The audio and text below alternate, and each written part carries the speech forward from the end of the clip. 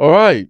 So many people have contacted us and asked us to get female prison stories on the channel.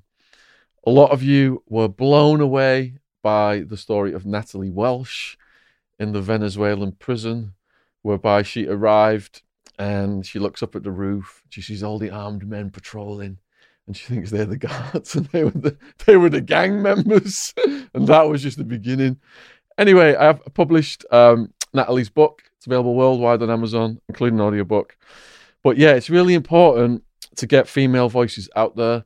If you look at the prison populations all over the world, the vast majority of them are men. And, you know, things like Orange is the New Black, I know it's dramatized, but it's good that female stories are getting out there. So this is our very first female prisoner from the UK system. So really appreciate Paris Falconer for coming on. And I did discover her through the Delinquent Nation channel. Now, people are at home during lockdown, just gagging for prison stories and content and great interviews. I urge people to go over to the Delinquent Nation channel. Actually, in the description box, I'm going to put the link in for Paris's interview. So perhaps you can start with that one. I was watching Billy, what was his name? Billy Miyagi. Billy Miyagi on the way down here today. Another great podcast on Delinquent Nation. So shout out to the guy running that, Mitri, aka SP. And perhaps you would like to come on here and tell your story, SP. We would really appreciate that. All right then. So thank you very much for coming on, Paris. Before we get to the prison story then, do you want to just tell us a bit about your background, what it was like for you growing up? Yeah. So me growing up, so to begin with, it was just me and my mum. My mum's white, my dad is black, Jamaican. How did they meet?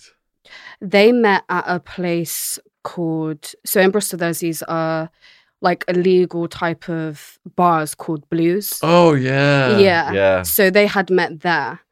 And at that point in my mum's life, she was convinced that she couldn't have children. And she had met my dad.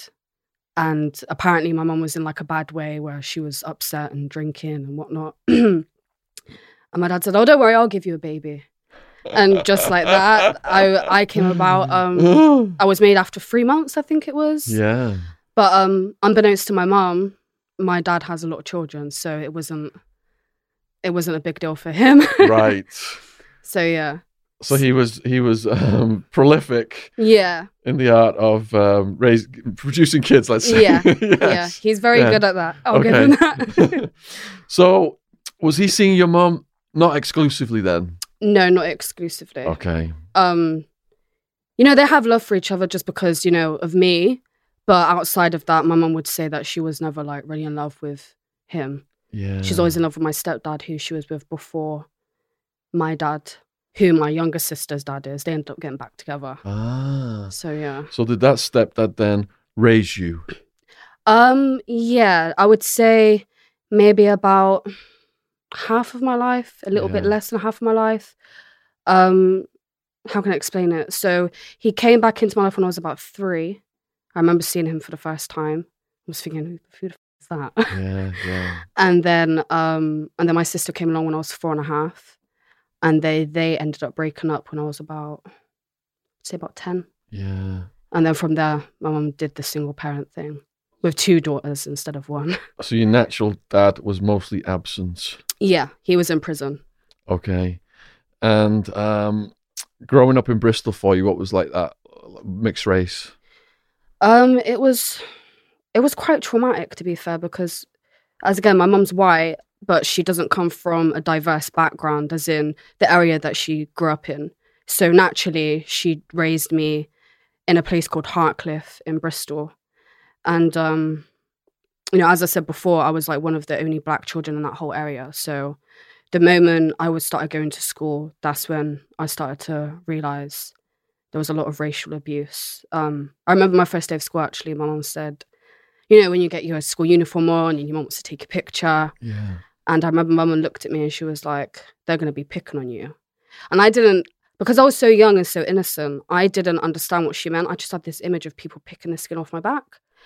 And then, yeah. Oh. And then when I got into school, obviously I realized what she was talking about. Yeah. So, yeah. So did you have to get like tough fast under those circumstances? Yeah. So, for a period of time, I was coming home crying. Oh, they're calling me chocolate bar. They're calling me X, Y, Z. And my mum would always say, tell the teacher. But still to this day, I do believe that the teachers were probably just as racist as the children. Really? Because when I go and tell them, they would say, oh, you're lying, you know? Yeah. And then I remember one day quite clearly, I came home the usual crying. And my mum just got frustrated. And she was like, if you don't start beating people up, when you get home, I'm going to beat you up. So I don't want to hear the crying no more. You need to do something about it. But one thing I can say about my mum is that when I started doing that, my mum always had my back. Yeah. As in, like, if I was writing lines or something like that, she would, well, you got to do what you got to do type of thing. So I moved schools a lot and then eventually ended up going to a school that was more diverse. And my mum was so determined to make my schooling better that we used to walk like 2 miles a day. There, 2 miles and back 2 miles. Because my mum didn't drive, you see. Wow. So yeah. So some people are fighters. Some people don't have it in them. So to go from crying then to standing up for yourself, how did you muster that courage? Did you have it in you as a warrior? I just remember, it's going to sound petty, but as a child, it hurts. I just remember, because at this particular school, I was the only black child. Like, it was all just white. I was the only black child. So no Pakistani, no nothing. And in the 90s, you had this thing where you would have like tuck, where you'd have, your carton of milk and you'd have a couple of biscuits. And me being the loner that I was walking along in the playground with my bourbon biscuit. And this little boy had said, oh, no wonder why she's so black. And something just like clicked in me. And I just remember running towards him and strangling him. Yes! Yeah, I just remember strangling him. And then from there, that's when I just had the courage, like, even as a look, I would just go in for a fight. I didn't even have any, break times. I was always writing lines. But looking back now as an adult, no teacher actually sat down and said, why are you doing this? They just branded me as a bad kid. Assholes. We love these stories. That was brilliant. So I was told that you had a grandfather who was a racist. Yeah, my grandfather was racist. So my mom's background is quite she doesn't come from like a loving environment. And my granddad was he was violent. So he used to beat my mum over leaving lights on. Like, my mum has caps as teeth because he's knocked her teeth out and stuff before. So she came out of the household when she was about 13. So, she maneuvered through life her way, how she survived or whatever. And when she found out she was pregnant, she had called my granddad and she said, oh, I'm pregnant. And he was like, oh, what's that for?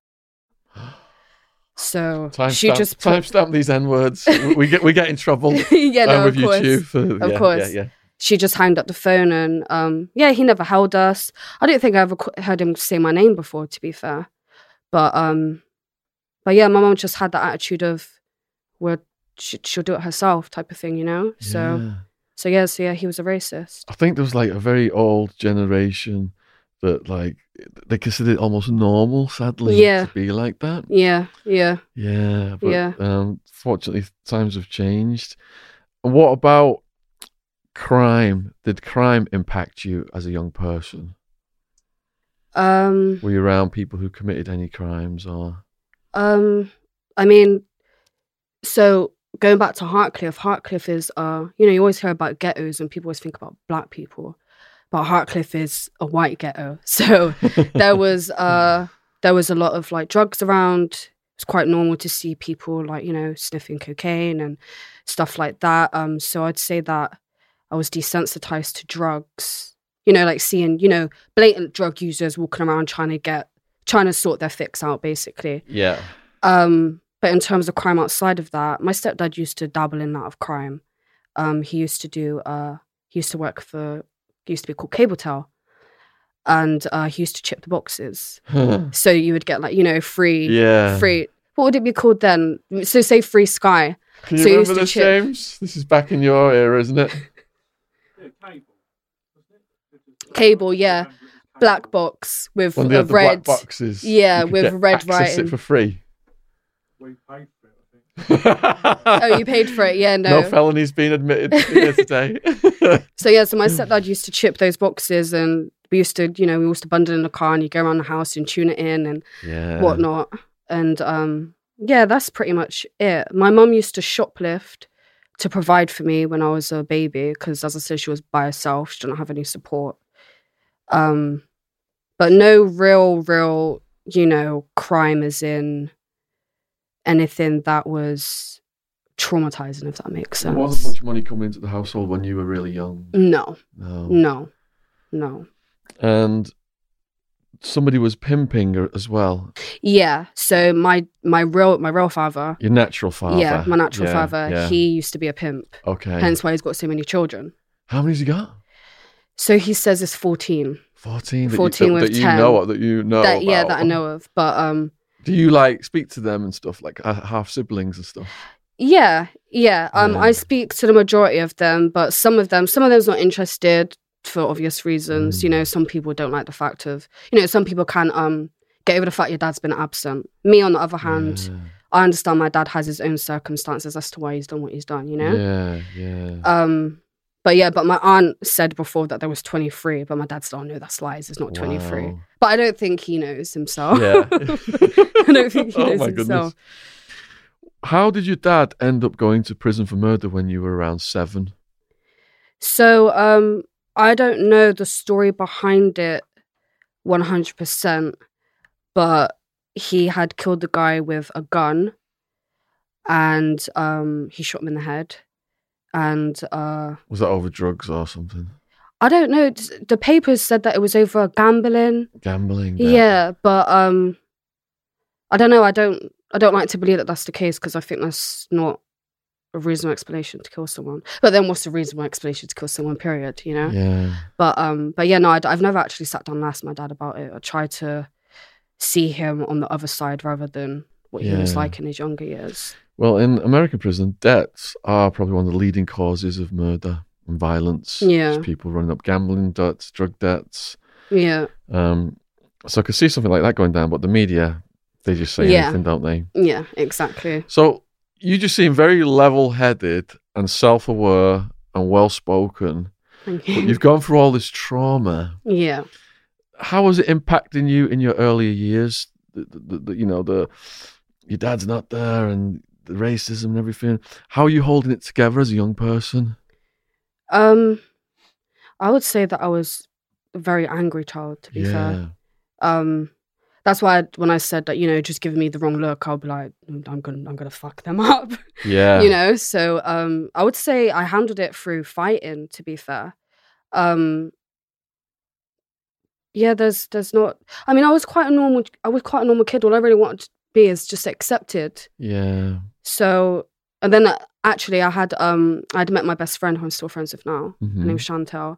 I met when I was about 8, and she's also half black. Yeah. So then it was like we were like a team then. Like wherever I was, she was. So without that support, Did I don't people know. still challenge the team? Oh yeah, definitely. Any memorable fight stories from back then? You mean as a child or as a teen? Yeah, from 'Cause, the racists picking on you guys and what happened. I remember. So I remember one story. Back to that school that I was the only black child in. Yeah. There was a girl called Lisa, and she used to say, "I'm gonna get my brothers. I'm gonna get my brothers to come and beat you up." And I remember having anxiety at the gate. Oh my god, because they were already in secondary school, and I was in like year 2. Oh, pieces of shit. Yeah, and one thing my mom said to me, like, if there's someone bigger than you, you didn't use something to hit them with. No, don't I like the sound of your mum. Yeah, no, my mom's really strong-minded, and yeah, she can fight as well. But yeah, I remember. So what happened was she was just, "I'm going to get my brothers to come and beat you up," and I was walking home because it wasn't that far from. I just have to go over a crossing, like a zebra with the lady zebra. What are they called? The lollipop lady. Lollipop ladies. And then it would be, I would be home basically. And I remember waiting at the gate. Well, not waiting at the gate, going to go home at the gate. and her brother had come along. And I remember being like, oh shit, it's really happening this time. And I had a Barbie pack lunchbox, and it was like a love heart shape with like a handle on the top. Yeah. It was, you know what they were like back in the day? They were hard plastic. Weaponized. So he came towards me, and I just remember getting my lunchbox and smacking him round the head, and I just ran. Yes. I just ran. And then when I got into school, they were like, oh, you're writing lines, you shouldn't hit people. But then when I look back, I'm like, why didn't you fucking ask why there was a big boy at the school gates trying to beat me up? Exactly. Number one, I'm a girl. And number two, I'm in primary, he's in secondary school. Completely unbalanced. Yeah. Crazy. They had it coming. Yeah, he did. Yeah, He did. definitely. He did have it coming. But this escalated then. You got in a fight and you ended up with an ABH on your record at the age of 15. Yeah. What brought that about? So when I was 15, it was like MSN, instant messaging over the computer. And usually you just had random people on your thing. And I didn't know this girl, but my friend had known this girl. And she was in arguments with her. And then she had came onto my MSN talking smack, basically. Right. And she was saying, oh, when I see you, I'm gonna do this type of thing. Keyboard warrior. Yeah, exactly. Yeah. But my mum's made me adopt that attitude, like, somebody says they're going to do something to you, don't be walking around looking over your shoulder. If you see them, you go for them first, type of thing. So we were at a nappy night, which is like under 18s in a club. Okay. And I had seen her, and my friend was arguing with her. How do you know what she looked like? I kind of figured that it was Yeah. the person, because this particular friend didn't really get into arguments with people. Okay. So they were arguing, and I approached her and I said, are you going to like apologize for what you said? Because remember when you said that when you see me, you're going to do me something. Yeah. And she was, I didn't even give her a chance to say anything. I just punched her in the face a couple of times, and her lip was swollen. Yeah. She had a bloody nose. Yeah. And we were going to get kicked out. Oh. So the bouncers came along and put us in a room, and they're like, basically, you're going. And they were going to get our coats. But me being the mouthy teenager I was running my mouth. Yeah. They're like, oh, you're a bully. And I was like, I'm not a bully. She's older than me. And she said that she was going to do something to me. So And was when it I seen racially her- motivated as well from her No, that side? one wasn't racially motivated. Okay. That wasn't. So yeah, because I was running my mouth, they were like, okay, we'll call the police. And I was like, call the police. I don't care. Yeah. I don't care. And then What were you saying when you said running your mouth? What were you saying? I can't remember. Yeah. I can't remember, but probably some stupidness. Probably some Yeah. stupidness. But yeah, and then they took us to the police station. They didn't cuff us though, which was nice of them. So they took both of you. Yeah, they took Yeah. both of us. My friend got charged with ABH as well. What was her role? Just arguing. Just for arguing. Yeah, from just mouth for to mouth. arguing, yeah. Oh no, she'd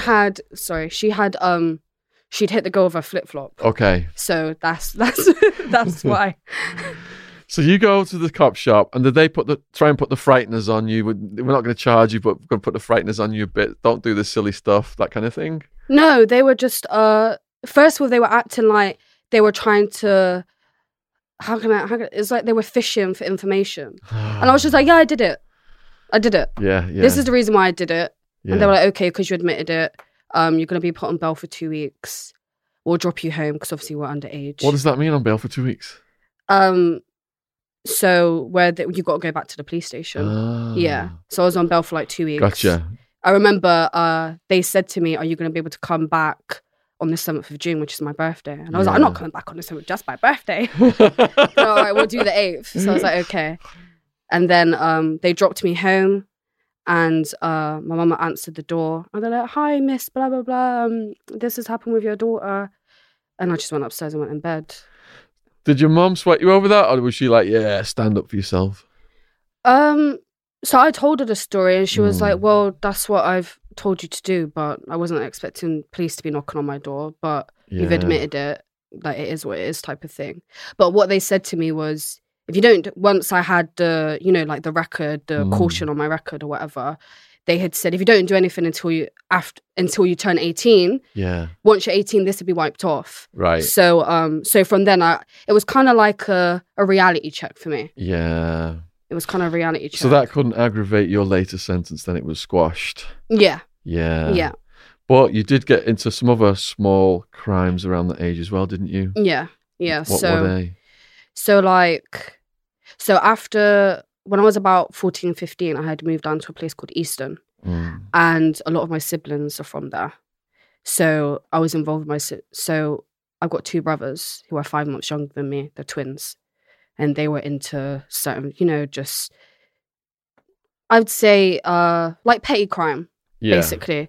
So we used to do things like rob people's houses, like the rich kid parties because their parents are going to abroad or something. Yeah.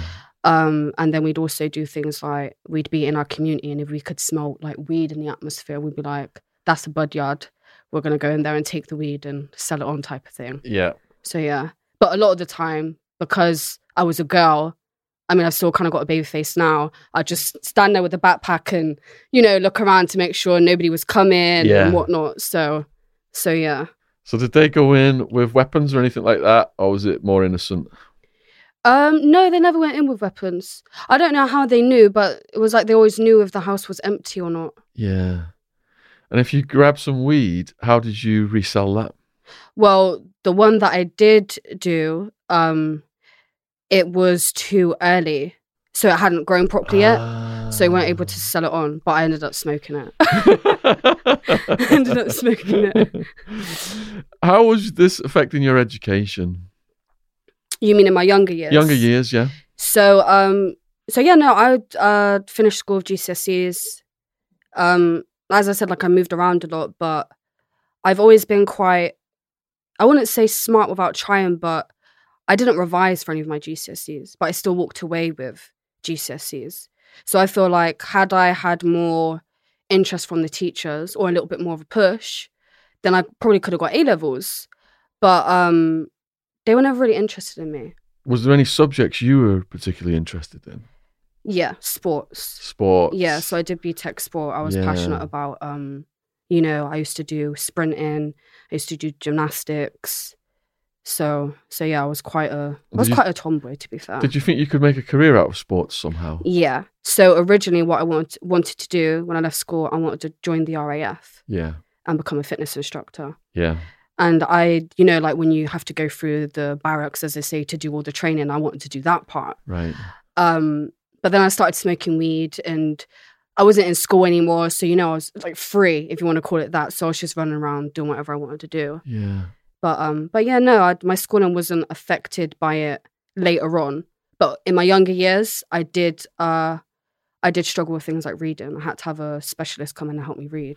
It's like you got the poles from the two worlds, isn't it? Going this direction and or down. Yeah. So in terms of relationships then, you ended up with someone who was abusive? Yeah. How did that come about? So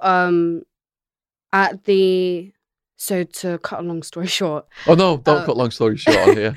We like long stories long. If you come on our podcast and give me 10-second answers.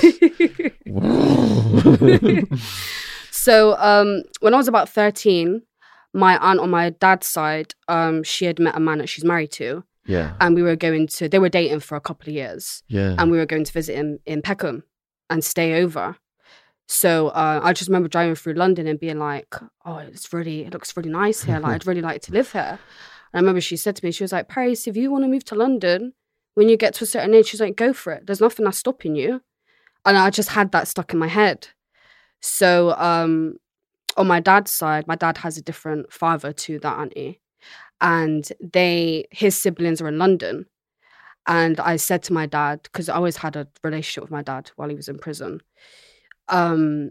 He said, get in contact with this uncle, and if you want to move, he'll help you. So that's what I did. I moved to London when I was 17. I lived there for a little while, but because West Indians, they're very strict, and his mum's from St. Kitts. So going out during dark, whether it's 6 o'clock, 4 o'clock, it's not allowed. Yeah. And I came from a home where I had a curfew, but I was allowed out when it was dark, So I was just like, fuck this. I don't want to be here. I don't want to be under this lady's like management or whatever. So I moved back to Bristol for about 3 months. And then I got into some more fights and stuff. And I just need to go. So I moved back to London, and then I got in touch with Connections. and they helped me get a hostel. And then when I was in that hostel, I'd met the guy that was abusive. Do you want to explain who Connections are? Because we want to give them a plug. I don't think they're open anymore. Oh, they're gone? Yeah. Okay. I don't think they're open anymore. Okay. But they used to work with 16 to 24-year-olds, I think it was. Yeah. That every avenue where you're struggling, they'll help you. So they made a referral and ended up with a hostel, living in a hostel in Hayes and Harlington called The Foyer. They're still open though, I think. What was that like living in a hostel for you? It was quite lonely because, you know, growing up, my schooling was in Bristol. So, you know, around those ages, you're still friends with your school friends. Yeah. Unless you go to college. And I did go to college for a little while, but I got kicked out. Yeah. In Northwest London because I was trying to sort out my housing association. I was trying to sort out my housing situation and I was absent for 2 days and they were like, you got to go. So they made me leave and then I was in the hostel and that's where I met the guy. All right, before we get to the guy then, to go from somewhere like Bristol to the capital. Yeah. It's like me going from my little town up north to Phoenix, Arizona. Yeah. Like the capital is like the hive energy, isn't it? The pace, everything's different. Yeah, yeah. Did that overwhelm you when you first went there, or did you buzz off that energy? I would say I buzzed off it because in Bristol, you don't really, I mean, I'm not sure about now, but when I was growing up, you don't really see, you know, black men in suits and, you know, driving nice cars and stuff like, I mean, with Bristol, it's still very much, it's very segregated. So you have your black area and you have your white area. And the black area is the gutter, unfortunately. But when you come to London, you see it on so many different levels, you know? So it was more inspiring for me, like, oh, so if they can do that, then I can do it type of thing. Yeah. So yeah. So I buzzed off it. Yeah, very similar to my hometown. It's more multiracial now, but growing up it wasn't at all. But then you go somewhere like Arizona and it's the melting pot they describe the US as. So you got everything from like redneck hillbillies to gangbangers driving around in the lowrider cars and everything in between. So yeah, I buzzed off that. That definitely. All right, the abusive person story. Then what? How did you meet him and click up? So he lived in a hostel too. Yeah. And we ended up spending a lot of time together and we just ended up being in a relationship. Yeah. And he was very violent. To you? Yeah. Right away? Not right away. To begin with. Oh, piece of shit. We hate women beaters. Yeah. To begin with, it was like words. But because I've always been, you know, quick with my mouth, I used to run my mouth back. Yeah. So and he didn't like that.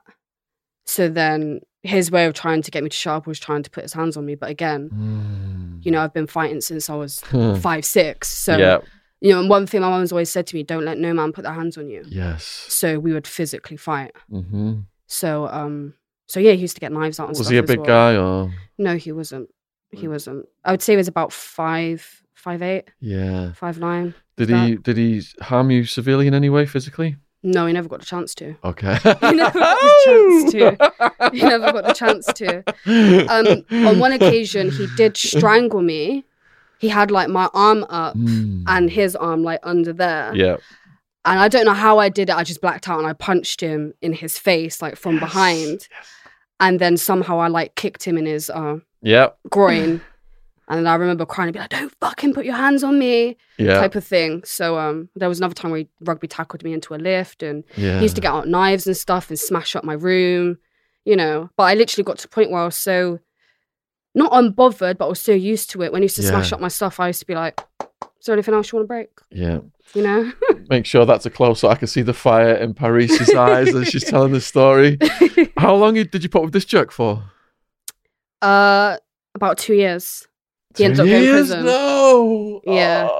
Had he not gone to prison, I probably would have still, not now, but I probably would have. It probably would have been a lot longer. So you get caught up in this cycle of the abuse, sorry, make up, more abuse, think it's not going to end again, starts again, shit, and you were just so young at that time as well. Yeah. Yeah. So I could just see how you were trapped. Yeah. Yeah. Yeah. It was. I mean, he used to live like across the corridor. So even if, it was impossible. Yeah. But I wasn't aware of, things like refuges, and nobody ever had that conversation with me. And like, as I said, my mum always said to me, don't let no man put their hands on you. Yeah. But my mum's never been in a relationship like that. So even my mum wouldn't know the type of services that you could have to help you, if that makes sense. Yeah, yeah. So yeah. Have you done karate or anything? No. Just all... Just street. Just street fighting. So as tough as you were during this 2 years then, was it hurting you to be going round and round with this guy in circles? Yeah, I would say that, as I always say, the words are more damaging than the physical part of it. Yeah. But I was always focused on the physical part of it because, you can have an argument with your friend and they could say something nasty to you, Yeah. So I didn't realize that is potentially damaging as well. Yeah. Especially if you've been told it every day or once a week or at least once a month, you know? So yeah. So in some ways I felt trapped and I didn't really know what to do, to be fair. But you were rescued inadvertently by the police. What did he do to piss them off? So him and his friends were running around robbing cars with a fake gun. They actually went to somebody's house and stole their car. Yeah, very brazen. Very brazen. And what kind of sentence did he get for that? He got 8 years, I think. Wow. Yeah, 8 years. So that was a good riddance at the time. Yeah. Did your next relationship work out better? No. No, it didn't. No, so he never said anything damaging, or he was never abusive, but he was a prolific cheater. Was he? Yeah. Right. Yeah, he was a prolific cheater. So how long did that one last?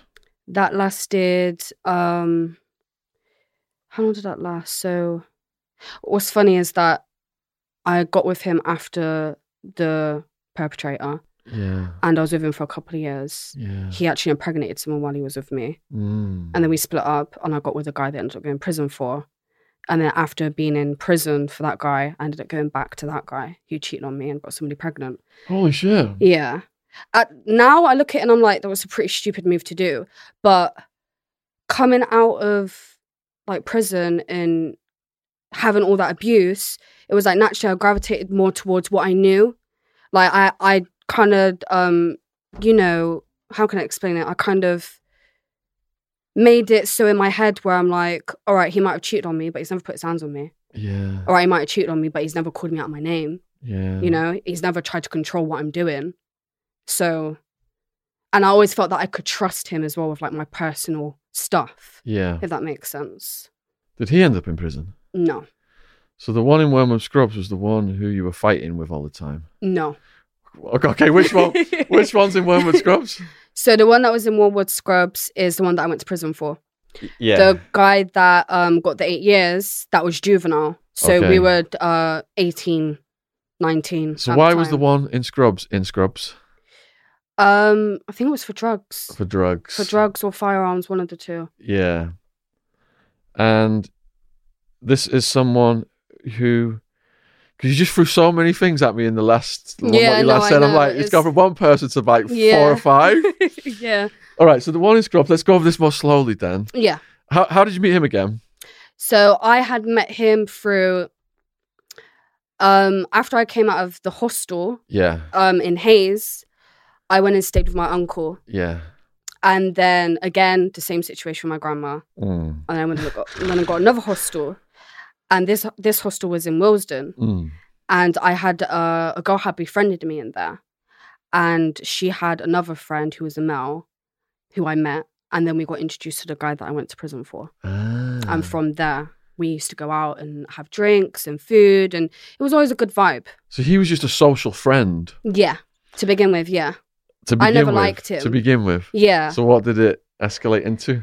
It was kind of like, at that point, I kind of said to myself, like, it's not about looks. It's more about, how you feel around someone. And naturally, I just gravitated towards him because he always had a good vibe about him, if that makes sense. Yeah. They say they always come with a smile.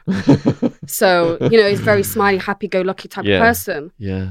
And that's what I was attracted to. And then he had got recalled back to prison. So what was he being recalled for? Was he involved in drugs? He got recalled for driving without a license. Okay. Something stupid. Yeah. So at that point, I didn't really know what he went to prison for. I didn't really ask Mm. because I feel like because my dad's been to prison for 21 years of my life, Yeah. I'm quite I'm not so focused on what you've done in the past. I'm more about the future Yeah. because I do believe that you might not be able to change your way of thinking, but you can change the way, you actually maneuver through society. And that is a really important life lesson for people watching this, because a lot of people are at home right now because of the corona, and they're depressed and they think about things from the past, Yeah. and it just like releases these toxic brain chemicals. Yeah. But your attitude forward Yeah. is definitely the way. I'm the same. I'm just always forward Yeah. planning and trying to enjoy what I'm doing now. Mm-hmm. Yeah. So Yeah, it's imperative. that's very inspirational. So you weren't aware then that this guy was involved in drugs at all? No. Yeah. No. Was there any warning signs of anything?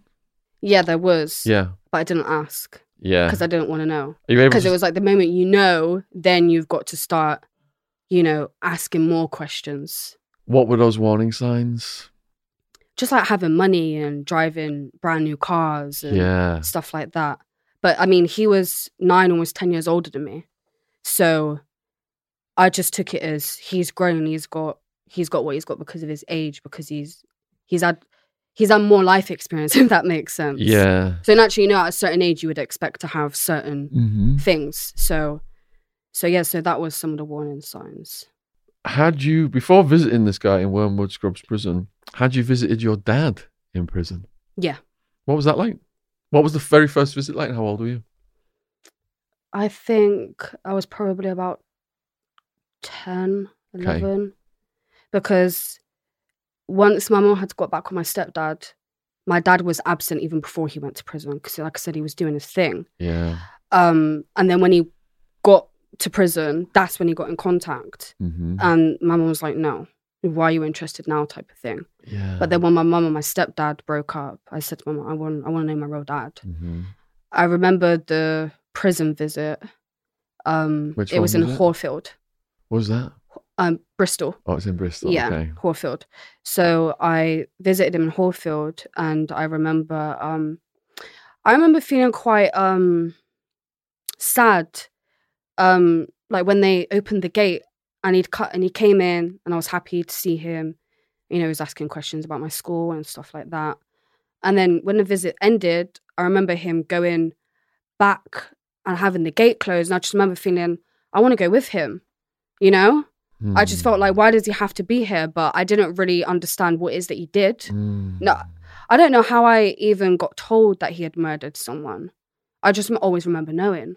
Yeah, so it's the separation anxiety. Yeah, exactly. Yeah. You were so young, like, were you not intimidated by the procedures of going in? No. There was one prison, Long Lartin. It's category A, and they've got like big German shepherds walking around. They got like, I remember, I swear the dog's eyes were red. I remember feeling, this is quite, looking back now, the security is high, like the gates are high, like there's barbed wire everywhere. That was intimidating. But Horfield, it's what type of prison do they call it? It's like a court prison. So, until you've been sentenced, it's one of those prisons where people go to court and come back. It's like a remand prison. Yeah, it's like a remand prison, like a holding type of prison. How old were you when you went to the Supermax one? I can't remember. Yeah. He was there for a long time, though. He was there for a long time. I think we did about 3 visits at Long Lartin. Really? Yeah. Were there ever any situations during those visits where guards had to intervene, or there were like lockdowns or any crises? No. It all ran smoothly. Yeah. Yeah. Yeah. Were you able to like bring things to the visit, or were there like vending machines with snacks and things like that? Yeah. That was one of the things that my dad always wanted. He always had to make sure he brought in a load of change for the vending machines. Yeah. Because my dad was, I think for him, he got to the stage where, he's doing 21 years. So he's just like, I'll just eat whatever I want to eat type of thing. He's got diabetes now. Oh. But he used to be like, I want a chocolate bar, I want a fizzy drink, I want this, I want that. And we'd be going back and forth to the vending machine. I was so excited when my parents came to see me in Arizona, and they got the bags of quarters. Yeah. And they had like burritos and stuff in the vending machine. I was like, Yeah. I would eat like 5, 6, 7 of them at a time. Yeah. Couldn't get enough. So visiting him then, it seems your memories are all pleasant. Yeah. Yeah. Yeah. How many times did you visit him over the years, do you think? Like dozens? I wouldn't say dozens, because I come from a poor background. Mm. My mom's always done like, cleaning jobs and working behind the bar, those type of jobs where you've got nothing left at the end of the month. Yeah. So, and she didn't, like I said, she didn't drive. So we would rely on like my dad's best friend or one of my aunties to bring me there. Yeah. So there wasn't loads of visits, no. Okay.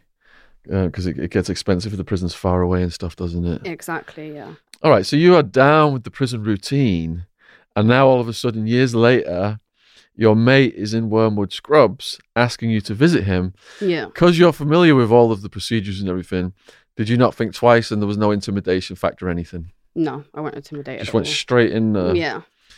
How? I still, when I walk in, I automatically, they're like, put your arms down. I'm like, okay.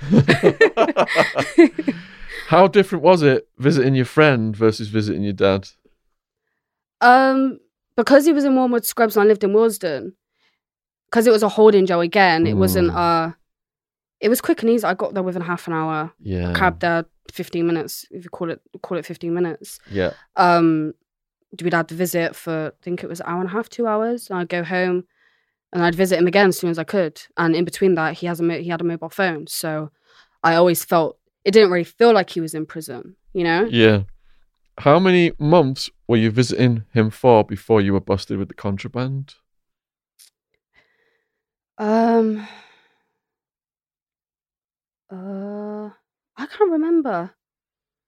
can't remember. I do remember once I started working full time again, I wasn't seeing him as often. What was your job back then? I was working for the NHS. So you got a good job. Yeah.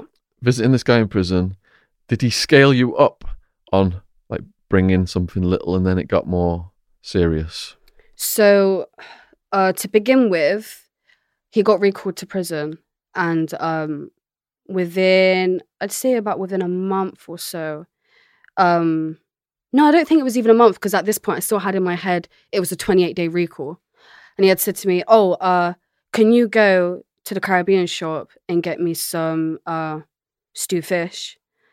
And I have a friend that works in the prison who's going to bring it in for me. I was like, yeah, sure, it's fish. Even my fingerprints on the, what can they say? Oh, you can't bring a fish in here, So, yeah, it was fish and like, CDs. Within a Jamaican culture, when there's dances going along, they always record it. So, and then those DVDs will get passed around, and then you sit at home and you'll watch the dance. Yeah. So, it was things like that, CDs, and then people would hand CDs out after the rave or whatever. And, so I gave him like CDs, USBs, which had music on again. So I was like, if that gets caught, what can they say? So how are you bringing these into the prison undetected? So it was the teacher, the education teacher. Yeah. So where did you pass them off to the teacher at? Multiple locations, to be fair. Yeah. I actually don't remember the first one with like all the fish and stuff in. I don't remember where that was.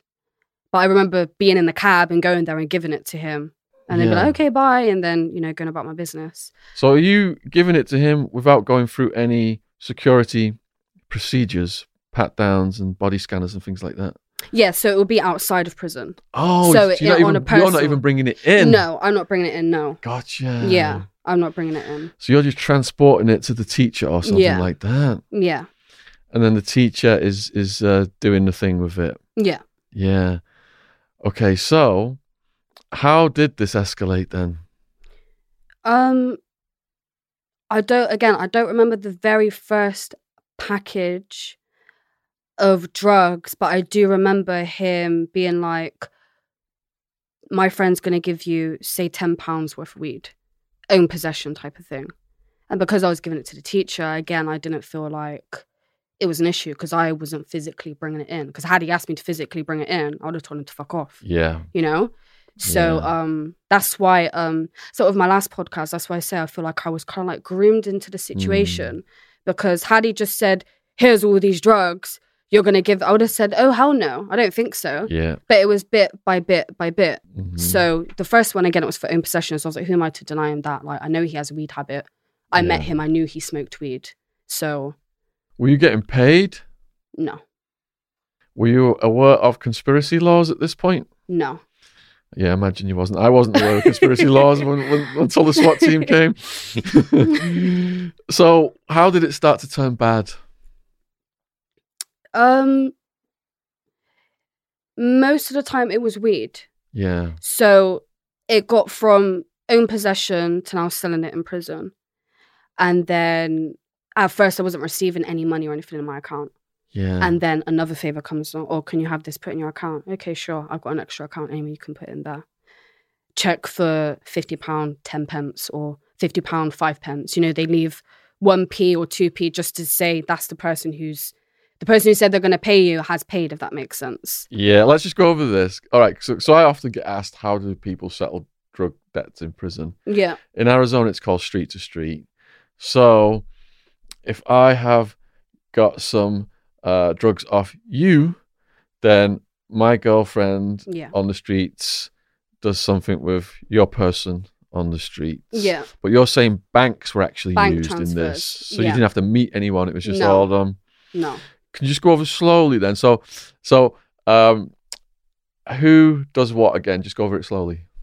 So you mean from start to finish? Yeah, how the money's transferred. Okay, so I don't know about the transaction inside. Yeah. But say somebody wanted, this is the thing with prison. Depending on how desperate you are, there's no price limit on what you're selling. Yes. So say somebody wanted £10 worth of weed, they'd end up spending £50. Yeah. And to make sure that person has actually settled that debt, that person will say to their relative, put in £50, 1 pence.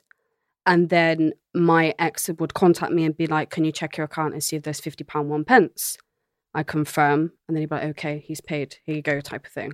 So the 1 pence meant it was him, that specific person. Yeah, that specific person, yeah. Gotcha. So it was like the pence was like the receipt. Yeah. I see. So now your bank account is in the mix with your name on it. Yeah. Okay, I see where this is going. Yeah. Okay. So how did they detect what you were doing, the authorities? So I have a friend, the friend that I met him through, I'm still friends with him now. I don't talk to him that often, but he said at the time they were finding like slips of my bank details in people's, when they're spinning people's cells. And apparently my ex was bragging and stuff. So eventually they would have caught on anyway. Yeah. But the main reason how my main slip up was that, again, I was working full time and my ex had contacted me and said, I want you to do it today. And I'm like, I got work tomorrow. I'm tired. It was after midnight. My bedtime's probably about 10:30, 11 o'clock. Yeah.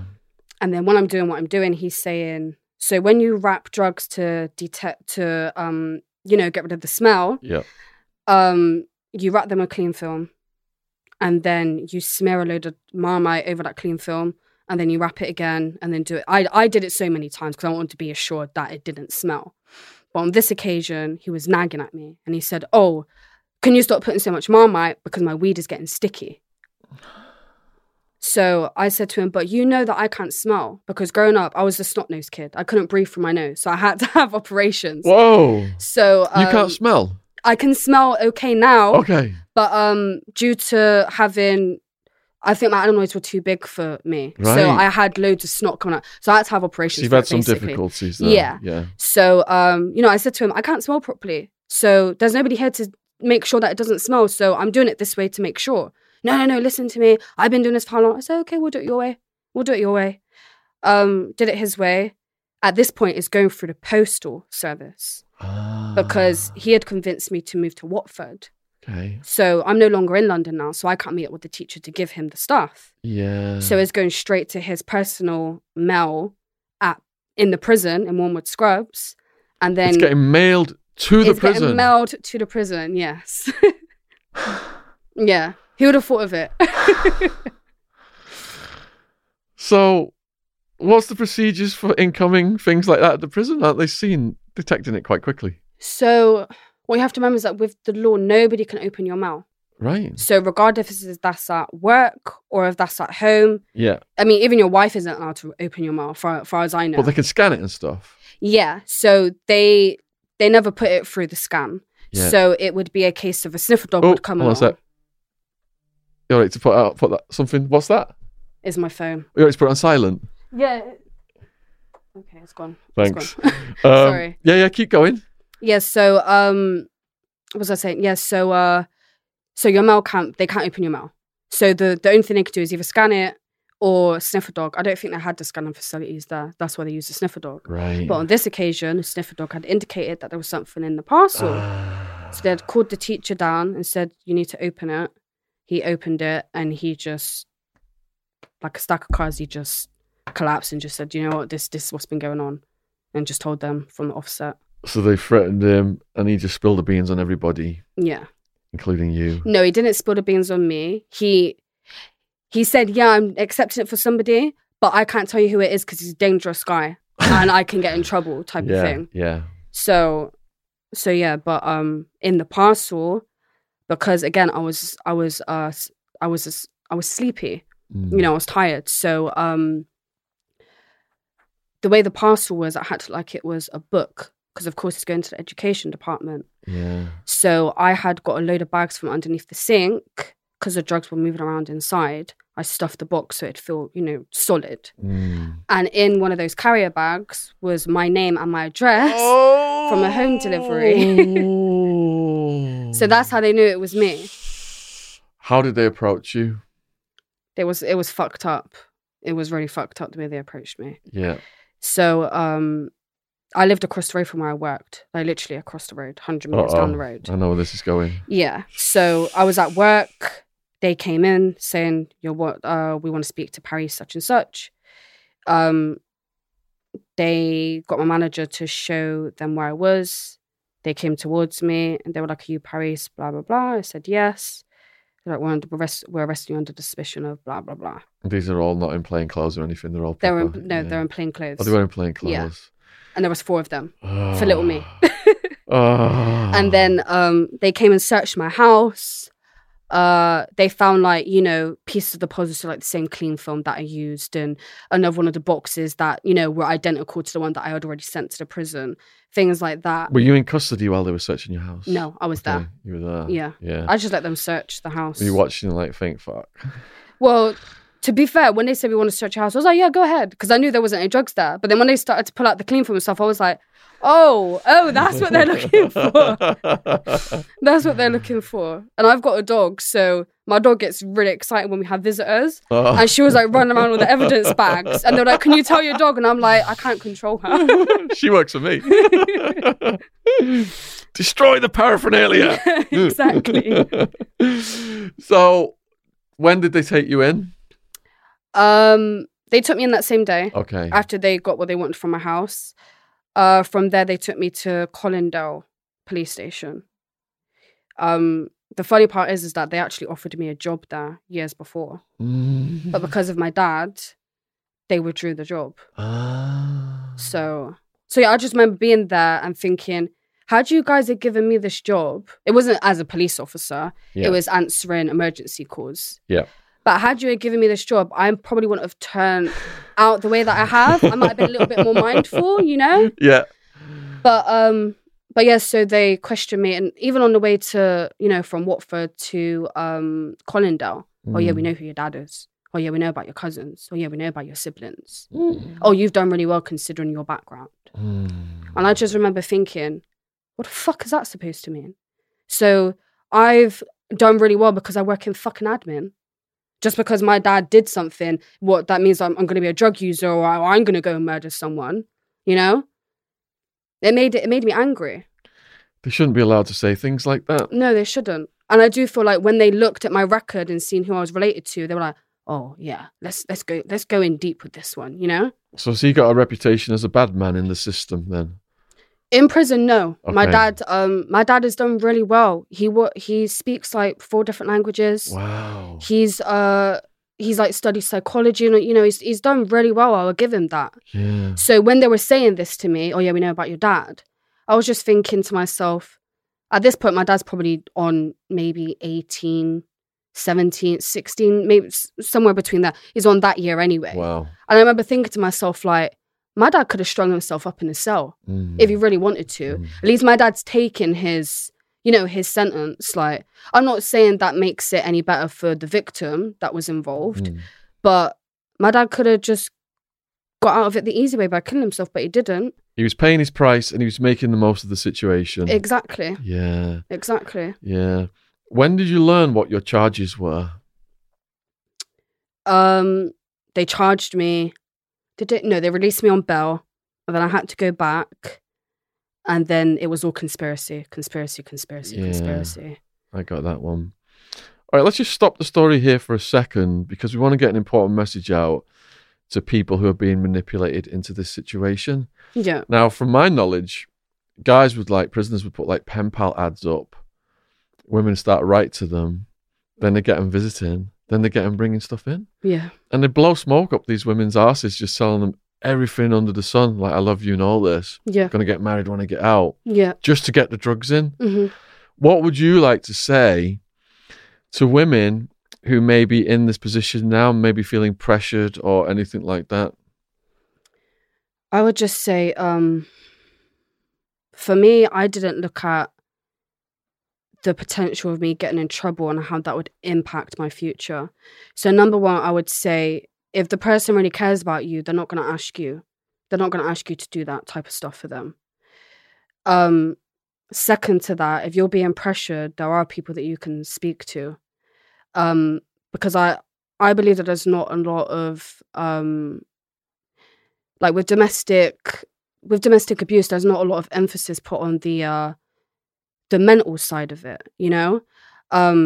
He might tell you you're special and he loves you and XYZ, but he doesn't. He loves he loves the money that he's making. That's what he loves. So he'll tell you whatever the fuck he can just to get you to do what he wants you to do. And second to that, what I was about to say is that there are people that you can talk to.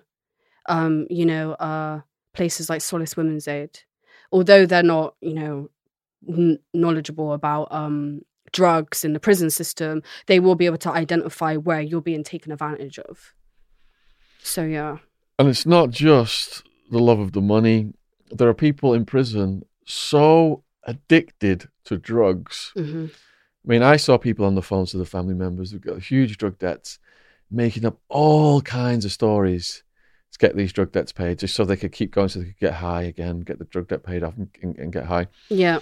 And also, I saw fellas screaming at their girlfriends and partners to bring drugs in. Yeah. Because they just needed their fix. And this is so selfish because all those calls are recorded. Yeah. If they're being listened to, they're just sacrificing their partner right there so they can get high. And conspiracy to bring drugs in prison is a serious charge. Mm-hmm. You could get years. So these guys just want to get high and they're going to sacrifice that woman's life for years. She's in the exact same shitty place that he's in. It is completely selfish. So one of our messages today, we're just hoping to raise awareness for the women out there so that you don't end up in a fucked up situation like Paris, which we're about to get into now. What happens next? Do you have anything to add to that before? I mean, in terms of like domestic abuse? Just to the women out there, yeah. Yeah. As I said, like, just try and think about your future, because once you go to prison, you've got a record. And no matter how long you're good, you're always going to be remembered for it, in terms of you have to do a CRB check. You have to do CRB checks to work at fucking JD nowadays. So it's always going to be there. So if you can deal with that, if you're okay with that and you want to do everything you can for your partner, then that's the repercussions that's going to happen. But as I said, if you're okay with that, then go ahead. If you don't care about that, but for me, I do care about that. So only do the crime you know you can do the time for. Exactly. Yeah. All right. You're going in now. Have you brought any things with you to the remand, or are they just bringing you into the remand? So I once I had had a conversation with my barrister, and she said it's definitely going to be custodial because I had lost my job because obviously they came and arrested me at work from February to till June, July. I knew I was going to prison, so I said at the earliest opportunity, just remand me because I'm not doing anything. If I get a job now, I can't commit to it anyway. So what's the point? I might as well just do my time as early as I possibly can and just get over and done with. So I went to court that day and I asked them to remand me. They remanded me. I went with, comfortable things, like this, like a tracksuits, pajamas and just the bits and bobs that I could. But then when I got there, because I was going to court, I had like a business dress on and a blazer and stuff. And, I looked professional. And when I got in there, they're like, "Oh, you can't wear those heels." And that's when it dawned on me that I was like, "Oh shit, you can't. You they can tell you what you can and can't wear here, So did they give you some deck shoes? Yeah, they tried to give me like these prison trainers. I was like, I ain't fucking wearing those. I got trainers in my suitcase. I remember going in through the gate. Which prison is this? I'll remand. Holloway. Holloway. I've spoke there. Yeah, a couple of Holloway. times to the females. Okay. Yeah. Before it's shut. Okay. Yeah. So I was at Holloway. They booked me in. Did whatever they do. P test, drug tests, and blah blah blah.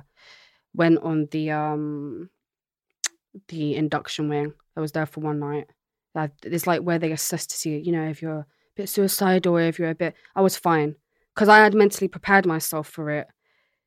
There wasn't anything, how can I explain it? It's like I expected the ultimate worst. So when I got there, it wasn't as bad as what I thought it was going to be. Because, you hear stories about, women forcing you to do things with them sexually and stuff like that. But it wasn't like that. So I had a lot of female co-defendants there as well. So I learned everything that was going on that side as well. Yeah.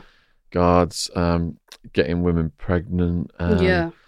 Some women, because they're so malnourished, would have just miscarriages. And yeah. One situation, the guards came in. A woman was on the toilet, had a miscarriage. She passed out on the floor. They revived her with smelling salts and ordered her to fish the dead baby out the toilet. Yeah, it's disgusting. Yes, all right, so you're going in. Are you aware of what length of time you're facing? Because you said you no. Psychologically you're bracing for the worst. Yeah. The worst is the amount of possible time you could be doing, in my head, facing a life sentence. Yeah. Conditions, bad, but the prospect of losing the rest of my life was what messed with me the most on remand. I'm around for 26 months. Okay, yeah, that's a long time. So when did you learn what your prospective sentencing range would be? Before I was remanded. So they said I'm looking at 2 to 4 years. So you knew going in? Yeah. And you'd have to serve 50% of that in the UK? Yeah. So you found that, were you thinking, right, that's a long time, or I can do that in a heartbeat, walk in the park? What was... I felt like, because there's stuff that I'm not going to disclose for personal reasons, but I've been through so much in my life that I felt that prison is not going to be one of the things that breaks me, There's been so much more things before that's broken me, but I've had to, dust myself off and continue. So for me, of course, I wanted the lower end of the sentencing guidelines. But I remember weighing it up in my head and saying, as long as I'm not so old that I can't have children, I'll just do the sentence. I've done the crime. I feel guilty, because I did feel guilty. Because, as I said before, like it got to the point where there was Class A drugs going into the prison. Now there's some people in there, you're waving it in their face, and that should be the place where they can get clean. And had my dad been a drug user, and he's done all this time, and then somebody's like, oh, here's some heroin, I would be fucking angry. So I felt guilty. I wanted to do the time and just get it over and done with. I can't believe it. The 90% approximately the guys I were housed with were injecting heroin. Yeah. And I thought, why is society arresting people that are mostly got drug problems or doing drug crimes and putting them somewhere they're injecting drugs? Yeah. Even young people come in busted for weed. Yeah. End up shooting up heroin. Exactly. It's ridiculous. And the taxpayers are paying for it all. Yeah. That's why I always say I believe in more of an holistic approach in terms of managing offender behaviour, because, like, for me, had they had sat me down and said, you're being exploited. This is the reason why. I would have been like, okay, I've never looked at it like that before. You might be right. And then, I could have ended up a different way. But they're just so quick to throw the book at people. But at least through your story, you've probably just woken up a lot of people who are being exploited by coming in here and saying and telling what you're telling. Yeah. All right. So you're in Holloway. You're on remand in Holloway. How are you fitting into the prison population? There were a lot of people like me in there. There were a lot of people... People who'd smuggled drugs in? People that have just... One thing I've noticed is that a lot of the time when women go to prison is because of a man. Yes. So there were a lot of women in there because of that. Separate to that, there were a lot of women in there for petty things like shoplifting because they're an addict and they got to find some way to, pay for their addiction. So, yeah, there were a lot of people in there were from poor backgrounds. There was only, I'd say, a handful of people in there that were, of higher class. So I fitted in pretty well. I spoke to the general population and I spoke to the foreign population, and some of them were like telling me what they were in there for and stuff. And there was a lot of like Romanian pickpockets and stuff like that. Was it similar when you were there? Yeah, there was a lot of Romanian women in there. Yeah, a lot of Romanian, but they're lovely. They're lovely people. Mm. They are really lovely people. They always used to do all the servery and stuff. And if you're like, "Oh, can you give me an extra egg?"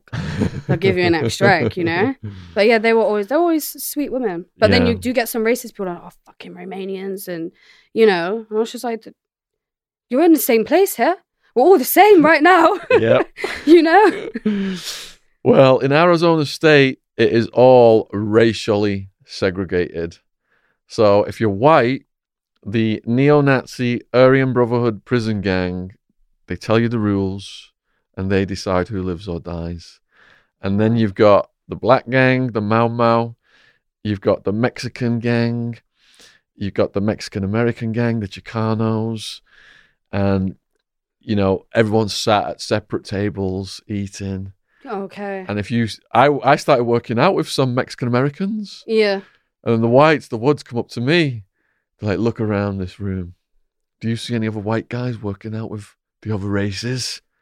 And these guys have got Swazis on them and everything. I'm like, "Oh shit." That's crazy. So as a mixed race person, how did you fit in? Is there any like pressures from any people or any racism coming at you in the system from guards or prisoners? No, there wasn't any racism there. They're all very accepting in London prisons. I mean, because I've always, although I've got a white mother, I've always considered myself as black, because outside of how can I explain it? To everybody else, unless you're within the black community, you don't realize that I'm mixed race. Some people may be able to tell, but generally I've got wide nose, I've got kinky hair. All right, I don't have kinky hair right now, but I'm more black than I am white, genetically. So I say I'm black. I face the same issues as what, black women do. Might not be as such as a high scale. However, I do feel it within this society too. So that's why I say I'm black. Second to that, you were talking about racism in prison, right? Sorry, because some of our we've got a prison questions playlist on our channel. People sending questions all the time. Yeah. And some of our most watched videos are, what is it like to be mixed race in prison? Okay. But they're from the American perspective. Right. So we've got a big American audience. Yeah. They're probably fascinated by what is it like for a mixed race person in a London prison. We've never answered that before. And female on top of it. That will really fascinate people. Yeah. Yeah. So, no, I mean, the experience isn't any different. I mean, I had one of my cellmates, I call her my bird time bestie. Her name is Shiv. She was full black. Shiv as in Shank? No, Shiv as in Siobhan. Okay. Yeah, Shiv as in Siobhan. So yeah, she was like my best friend. I thought that was a cool prison name, and then you spoiled it. So yeah, she was full black because I was in a dorm. Yeah. And then there was me, one white mum, one black dad, and then the other two women, they were both white. One of them was Scottish, and the other one was English. Were you housed in a dorm right away? No. Okay. I was in a 2-person cell, which I hated. Did you? Yeah. More than the dorm? I loved the dorm. Really? Yeah, I loved it. Oh. I absolutely loved it. Wow. Because in the 2-person cell, you have to remember these rooms, they were originally designed for one person. Yeah, it's like living in a toilet with someone, isn't it? Exactly. Yeah. And with the dorm, the toilet was completely, like, there was an actual, a concrete part where there was an actual door. So you had privacy, you could get changed in there. Yeah. And then also, the dorms used to house 5 women, but now they house 4 because they said there's too many people in one room. Yeah. So, like, I could do a cartwheel across the dorm if I wanted to. So for me, it was more about having space, you know? Yeah. So yeah, I loved the dorm. I absolutely loved it. Yeah. I loathed it, if anything. All right, let's describe then your first day and just like, because it's weird, isn't it, going in? Yeah. What was your first day like? My first day, like, so I was reminded it was dark by the time I got into my cell, so I just went straight to sleep. So you've been in prison transportation, have you? Yeah. Yeah, in the van. In the sweatbox. Sweatbox. All Yeah. cuffed up Yeah, exactly. with some other pissed off people who've just been sentenced. Yeah, exactly. So, I remember my first night. I just remember given my stuff, like the prison slippers and stuff like that. What is it that they give you in the UK prison for women then?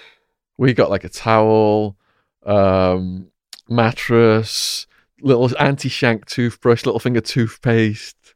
I remember, I cannot recall 100%, but I think they give you like, like the prison allocated clothes to you. Yeah. Downstairs in the reception. Are they a particular colour? Blue and grey. Blue and grey. Yeah, okay. blue and grey. So you got the grey prison tracksuit. Yeah. And then you'd get like, just a tank top type of t-shirt that's blue. Mm-hmm. And I remember the slippers were like red. Good quality slippers though, I'll give them that. Good quality slippers. But you were also allowed to bring in some of your own stuff as well? Yeah. Wow. Because they'll check it. Okay. They'll check it. So what got through of what you were bringing in? Everything apart from what I actually got into prison wearing. Yeah. No heels. The no heels were stopped. Yeah. They can be weaponized as well. Yeah. Because of the business dress, they were like, yeah, you can't wear that in here. Because I think it was too professional. I could have maybe slipped through if I wanted to escape, which would have been pointless. but yeah, they were like, yeah, you can't wear that in here. But everything else went through fine. And what I found interesting on the Delinquent podcast, you said they didn't strip search you. No. Everyone gets strip searched for hours. Constantly. Some days I'd be strip searched 3 times a day. No, I think if they had done it, I think I would have definitely struggled. Yeah. I wouldn't have allowed it. Yeah. So that was the main thing that I was scared of, being booked into prison. Yeah. So I was thinking if they strip search me, I'm gonna end up down the seg straight away because I'm not gonna allow it. So you would have kicked off if you'd been if it happened in American prison. Yeah, definitely. Swung at them. Yeah. Yeah. Yeah.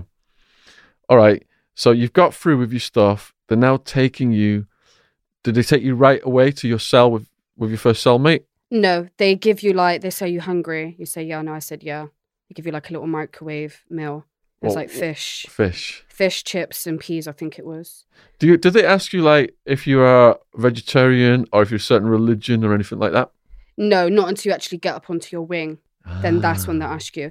But I think every day in the morning you got to tick what you want for lunch anyway. Yeah. So they would always have, they would have to accommodate, Muslims and, vegan. Well, not so much vegans. Now is a little bit more important, but back then they didn't. So they don't just bring trays of slop. Yeah. And say, eat this. You have a bit of a choice. Yeah. Of what's they would coming. have to know how many needs to come to that wing, basically. So that's where you tick what it is that you want. Yeah. So even if you wanted a halal version of the food, you could get it. Yeah. You don't have to prove that you were Muslim or anything like that. It's like whatever they got it. Yeah. So yeah. So before the lockdown, then I was speaking in schools, scaring the living daylights out of kids with what happened to me in the hope they wouldn't get involved in the bullshit. Yeah. But they think like it's all PlayStations and gourmet food. No, it's not. Was it gourmet food? No. That was what I struggled. That, I would say, if I had got sentenced to 2 or 4 years, mentally, I could have done it. But physically, the food, I probably would have starved to death. Really? Because and it's not because they don't feed you. Yeah. It's because I was not eating the food. Right? Was that stress? I would say it was more me trying to control my situation. And like I said, I'm from a Jamaican background, so I eat things like hard food, which is like boiled dumpling and plantain and, stuff like that. So when I'm getting boiled potatoes with mud still on the top of them. Oh, yeah, I had that too. I'm not eating that. like clusters of filth and Yeah. and like look like lesions and shit. Yeah. And human hairs. Yeah, I had a hair on my foot before as Yeah, well. And yeah. a fingernail.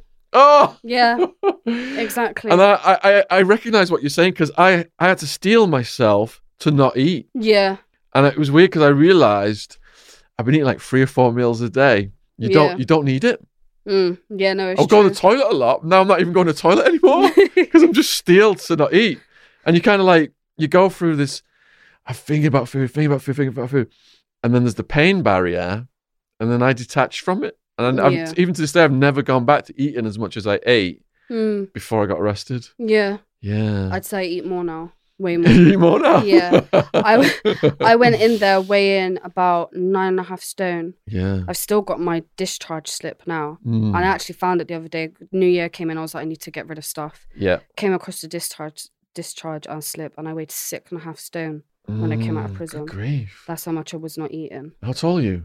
5'3". Wow. Yeah. It's tiny, isn't it? Yeah. Did you have a favorite food over the course of the whole thing of your entire incarceration? No. What about what you could buy from the inmate store?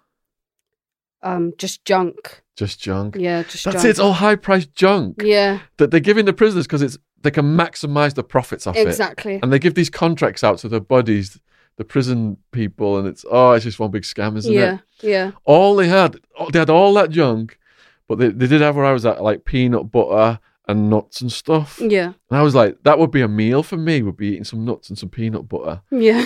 Yeah. Because Yeah. we got sandwiches for breakfast and then slop was the other meal of the day. Yeah. How many times a day did they bring food? So you get a lunch pack, a breakfast pack, which is like an apple, a carton of, that horrible milk that lasts for like 10 years. It's all kids size, Yeah, it's school all kids' size size. things. It doesn't Yeah. fill you. Yeah. Yeah. It's kind of like the cereal pack that you get is kind of like, like you get those multi-packs, like when you go to the supermarket. Yeah. So it'd be like a small one like that. Yeah. And it's not branded. It doesn't have any sugar or anything. It's plain can be. Yeah. So you'll get that with like, and you can also get some toast. But the butter is so cheap. No matter how much you get that toast hot, that butter is not melting. Oh. So you'd have that in the morning. And then come lunchtime, you get a sandwich. Yeah. And like an apple. Mm-hmm. And then come the afternoon, that's when you'd actually get your hot meal. Although it used to come up lukewarm. Yeah, same here. They spend hours getting it to you, don't they? Yeah. You just get used to eating cold food. Yeah. All right. So presently in the chronology, we're in the holding cells and that right now before you're doing your you got your stuff through and you've not got to your cell yet. That's where we're at. Yeah. So anything else happening in that period before your cell? Yeah, they call it reception over. There's women crying. Some women are cursing because, you just get those ones that go in and out. Oh, I can't believe I'm fucking back here type of thing. The shock of the newly incarcerated. Yeah. Yeah. Yeah, some women, they're really, really crying. I was just like, why are you crying? Is anyone like, shut up? No, they weren't. People supportive. Women are quite supportive, actually, Yeah. when it comes to certain things. Naturally, women were supposed to have this mothering instinct, and I do feel that prison does bring it out in a lot of women. Yeah, because in the men's, the way they settle disputes is through their fists. Yeah. Oh, no, women do too. Yeah. But there's a lot of this, though, back There's a and lot of forth that. before they start fighting. Yeah. All right, so you're on your way to your cell. What's it like arriving at this cell? I remember going in and being like, I don't know. I just remember being like, no, I'll sleep on the top bunk. Like, Yeah. it's fine. Because I was keen to know, like, because they were like, because they explained you're going to go here first Mhm. and then you'll get moved to your wing.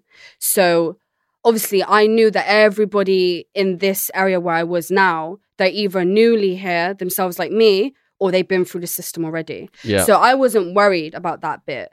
But then I was thinking, so where am I going to end up from here? I was thinking, am I going to be fighting? Is there going to be, forceful, like lesbians and stuff like that? Because that's what I heard. That's what I heard a lot. So yeah, I just felt like, okay, like get mentally motivated, as in, expect the worst. If it's better, then it's better. And what was the first conversation with your cellie? She said, oh, my name's such and such. She just introduced herself. But one thing that was really weird is that when I got there, She was like, oh, I'm going to introduce you to everyone. And she was like taking me around the ring and saying, oh, this is Paris. And I was just like, I don't see the... It kind of felt like school. Yeah. That's how it felt. That's how it felt. She was actually doing you a favour because when I was in places where I didn't know anyone and I felt danger, and all of a sudden I see someone I know, Yeah. and that person then takes me around, introduces me to everyone, Yeah. all the different heads of the racial gangs. Yeah. And then the safety's there for you all of a sudden. Yeah. They're all looking at you like they want to eat you. Mm. So like you've been accepted. Yeah. I get that. Yeah. I get that. Yeah. For me, I was more like that attitude that I went in with. I was like, I don't want to talk to nobody. Yeah. And if anybody, tries to fight me, like, I'll beat them up. You're of like thing. a lone wolf warrior type. Yeah, aren't you? I'm like, yeah. How can I? Like, obviously, I didn't want to have fights with people. Yeah. I'm not the type of person to antagonize someone and start a fight. Mhm. But if you come at me, Mhm. I'm not a pussy. I will fight you. You know what but to I will do. avoid it as much as I can, Yeah. Like, some people, like back in the day when I was younger, somebody was like, what are you looking at? I'll just go straight in for a fight. Yeah. But at this age now, somebody's like, what are you looking at? I'm like, oh, never mind. I know what I can do in my head. That's enough, Yeah. That gives So, you yeah. confidence. And... Yeah, exactly. All right. First day with your new cellmate. You're getting to know her. How does it feel to live in a room the size of a toilet with a person like that, a complete stranger? I remember my first time, she used to fart a lot.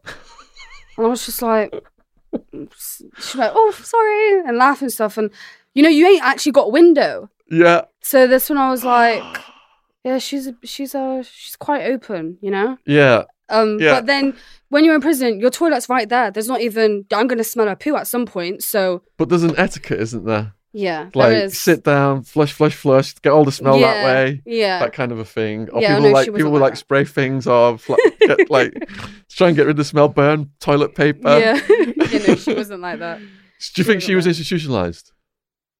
I would say halfway there. Yeah. Because I think she had done maybe about 3 sentences. Okay. And that was her longest sentence. She had to do 17 months. Right. Yeah. Yeah. But What was she in for? Do you know? she had a fight with a man and she'd beat him up. Mm. But he had attacked her. Yeah. But because she already had a record, they believed him over her. What a But she waste. could have been lying. She couldn't. Because you get a lot of people like, oh, no, I didn't do it. But Yeah. damn right you did do it. Yeah. So, yeah. All right. So I remember I was craving to have a shower. And I had to go in the shower and I was a bit worried because I've seen things like Shawshank Redemption, where in the Boggs Diamond comes up to him, I could be a friend, and all that stuff. Yeah. What was it like using those facilities?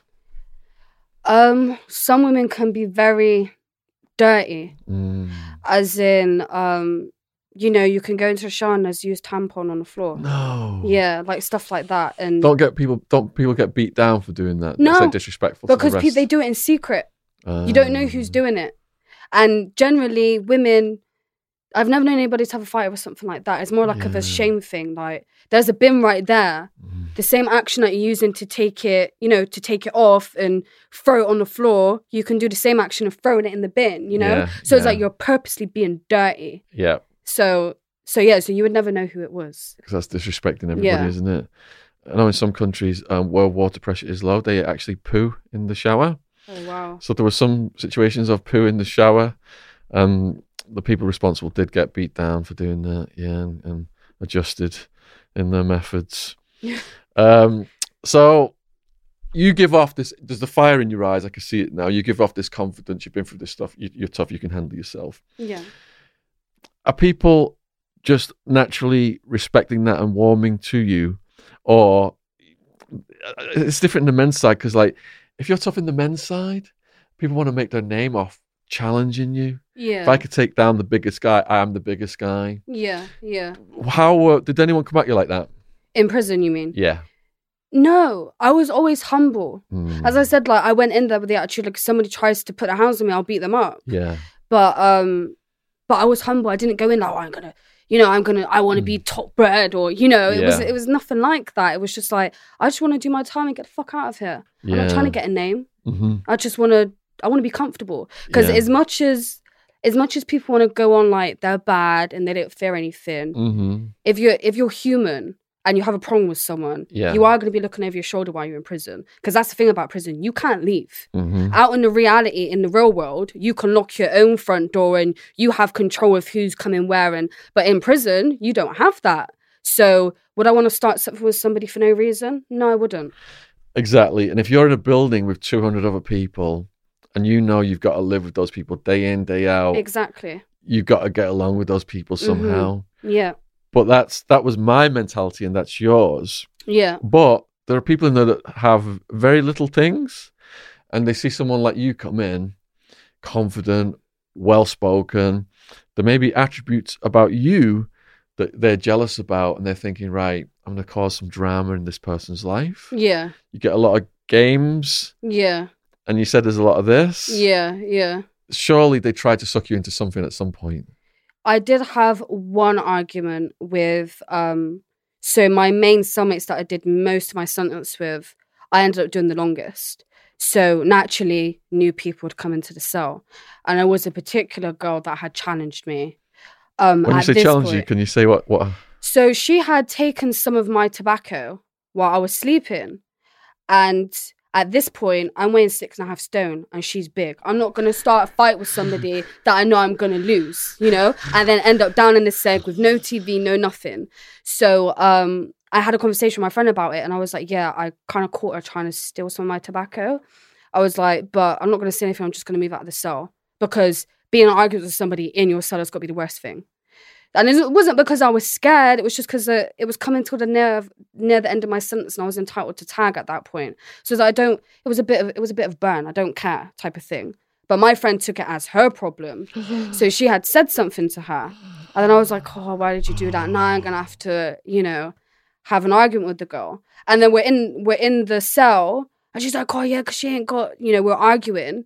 She's like, "Oh yeah, she hasn't got big enough balls to say it to me, and blah blah blah blah blah." And she was like, "I'm gonna hit her in a minute." And I remember I was like, "Come and fucking hit me. Come and hit me, and you'll see what happens."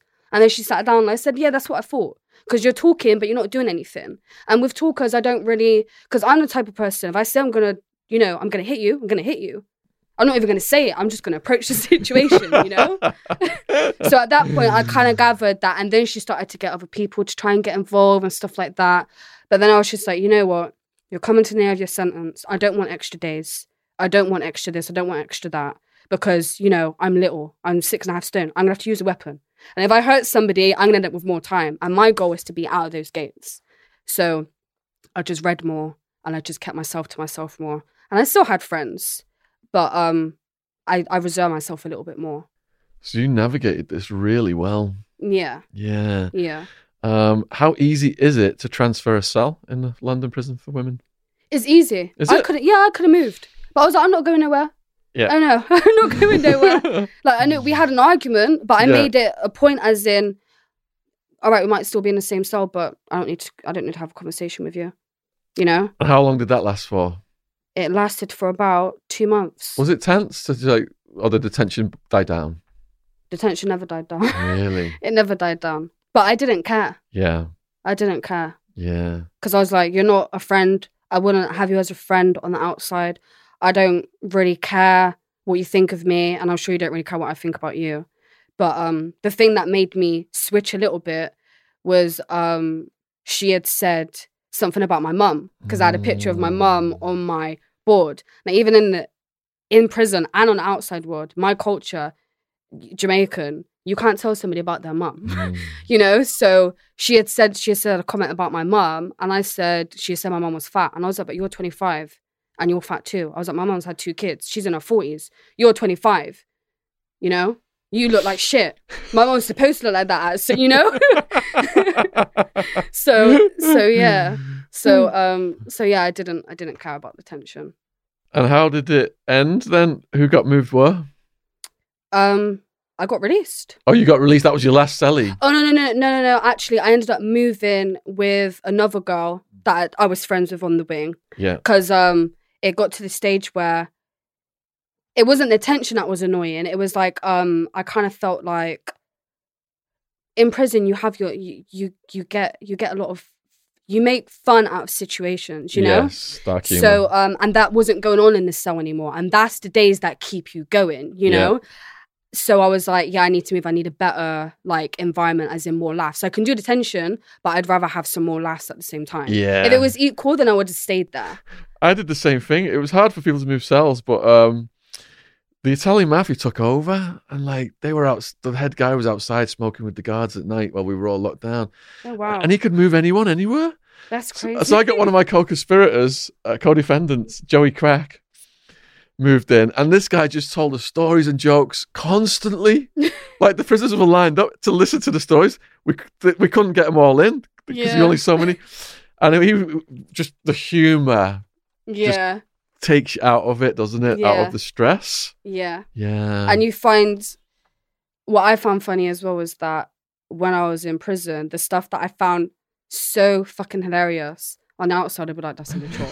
You know? But because you have not much to do, you've got to find fun somewhere. And everything's magnified, isn't yeah, it? exactly. Yeah, exactly. yeah. All right, so we've jumped towards the end of it. Let's go back. You're still on remand. You've gone in. You're with your cellmate, and do you have to go to court regularly now for your case? Yeah. So soon as I knew that I was going to prison, I wanted to plead guilty. Okay. So that eliminated a lot of court bullshit. Yeah, for me it did. However, my ex at the time, who was my co-defendant, and he decided to plead not guilty because he came up with the scenario as to what he was doing, and I don't want to get into that too tough because it's quite long. Of course, yeah. So it ended up being like a Newton hearing. A what? A Newton hearing. What does that mean?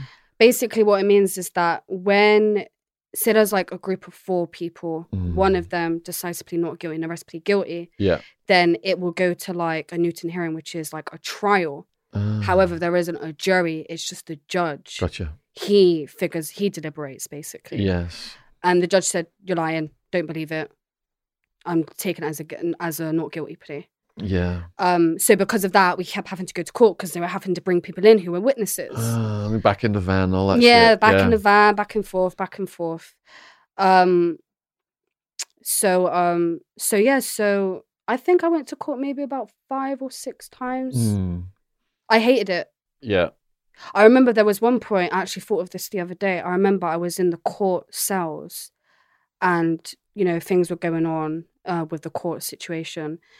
And I remember with the guard, and I was like, I just want to go home.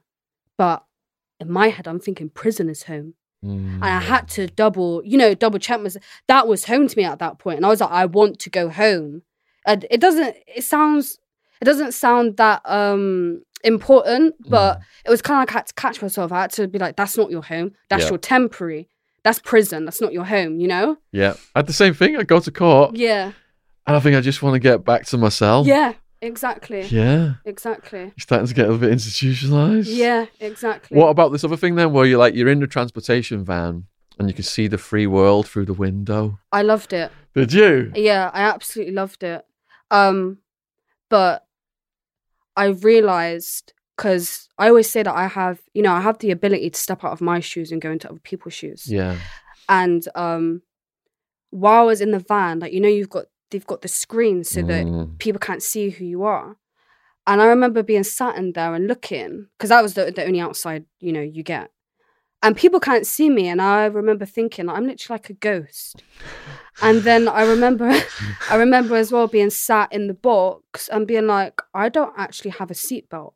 So if there was an accident, it just goes to show how insignificant my life is as a prisoner. Do you get what I'm trying to say? Yeah, you're just like a number, right? You are. Yeah. Yeah. Like, and then I started to think, like, this is fucked up. Mm-hmm. It's a fucked up, not only fucked up situation to be in, but just the way that they treat you as in, like, you mean nothing, you know, just because you committed a crime. And for me, like I said, I believe in holistic ways of managing people. But, like, for, you know, people that have committed things like murder and rape and stuff like that, I get it. But in situations like that, I'm just like, there could have been another route to this. Well, one of the things we're calling for on this channel is an end to the war on drugs, because the vast majority of people who are in prison for drug offences are non-violent, and they're not dealers. Yeah. Usually they're just users or they're doing small stuff. Yeah. But they are, like you said, you're insignificant. They are fodder for this private prison system where human beings are warehoused as commodities. Yeah. prisons are getting 50, 60 grand a year Yes. to house you. Yeah. It's absolutely sickening. This is why, that's like with my last podcast, I said, they wouldn't send us to prison if they didn't make money from us. Yeah. They wouldn't. I mean, I remember being on the canteen sheet and getting my stuff. And in a pound shop, you get these free sponges that are like Yeah. a massage sponge. Yeah. In prison, it's £1 for one. So I know you're going to the pound shop and you're getting these free for £1 and then you send them for £1 each. How much money are you making off just those sponges Oh, alone? yeah. They're importing them from China for nothing. This is what I mean. Yeah. They wouldn't. It's another form of slavery. It is. It's another form of slavery. There are more people of colour in the American prison system now Yeah. than were held under slavery before slavery was abolished. Yeah.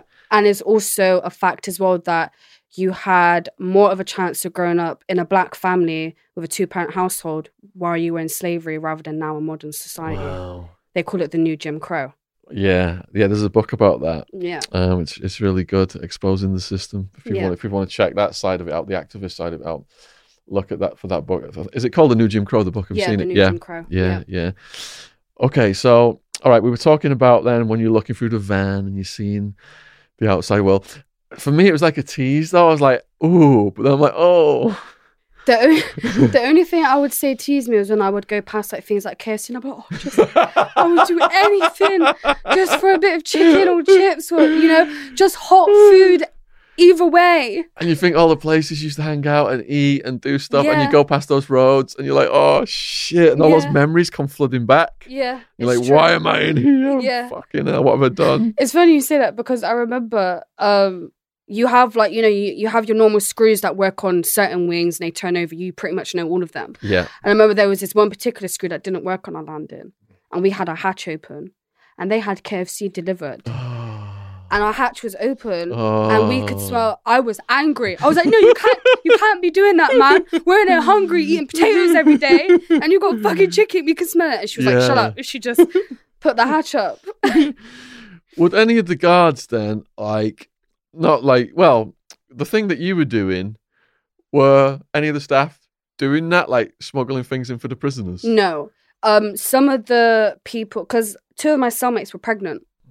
So they did used to give us stuff that they weren't allowed to, but it wasn't anything that was illegal. Because they were pregnant women. They were like, here's a couple of biscuits. Or there was one point where we all decorated there was like always a competition on Christmas where everybody would do Christmas decorations and whoever got the best would get a buffet. Yeah. And wow. we were like, we're colouring for days and days, like, making Christmas decorations. Yeah. And because the screws could see we were really going in and we ran out of colour, like, pencils and colouring pens and whatnot. They had, one of them, I brought some in. She was like, don't tell nobody that I brought you these, but here's some extra colouring pens. Because there are some good staff members, aren't there? Yeah, People definitely. attack the cops, attack the guards. Yeah. But there's good and bad everywhere. Yeah, it's true. It's very true. With the guards then, females and males, are you getting treated differently? Are some of the men guards hitting on the women? No. I would say on my landing, I could see that the men were a little bit more, not reserved, but they had to be mindful about how they speak and how their presence is received by that person. Yeah. Because you get some women in there where they don't care what the man looks like. They want to have sex, So they have to be mindful about how they're interacting with that person. Yeah. Because even if somebody said, they seem a bit friendly. Oh yeah, she told me that she had slept with him. There's more likely going to be an investigation. Yeah. So they had to be mindful. The women, screws, they were, some of them were like quite mothering. Yeah. Yeah, they were quite mothering. They say that when they brought the female guards into the male system, there was less violence. Yeah, probably. How does that work the other way around with men guards being around women prisoners? I would say there was a particular prison guard. His name was Mr. Atelli, and he was a Caribbean man. He was you could just tell he had a good heart. It was very like straight to the point, like, no, you need to be in your cell at this time, you need to be behind your door. But he was very, I kind of seen like a dad in him. But he did always used to say, you're the same age as my daughter. You shouldn't be in here, But, sorry, I missed. Okay, so I was asking you about the reverse of Yeah. the women coming into the men's prison. the men are calmed down around the women, there's less violence. Yeah. How does that work the other way around when men guards around female prisoners?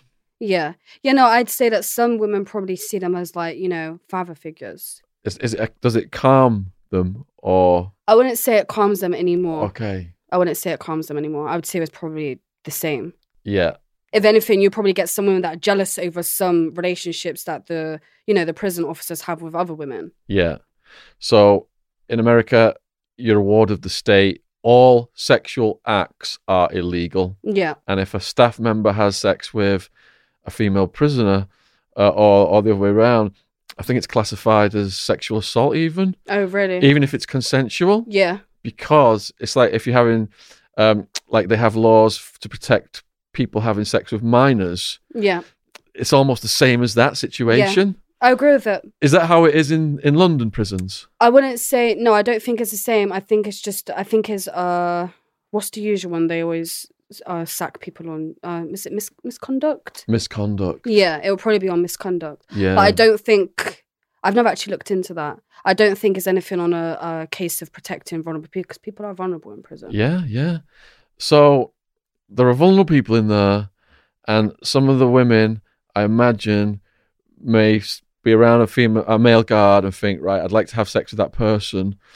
Are the guards getting hit on a lot? No. Okay. I never seen it. Yeah. I never seen it. Yeah. I did see one thing where there was a younger girl who had fancied one of the.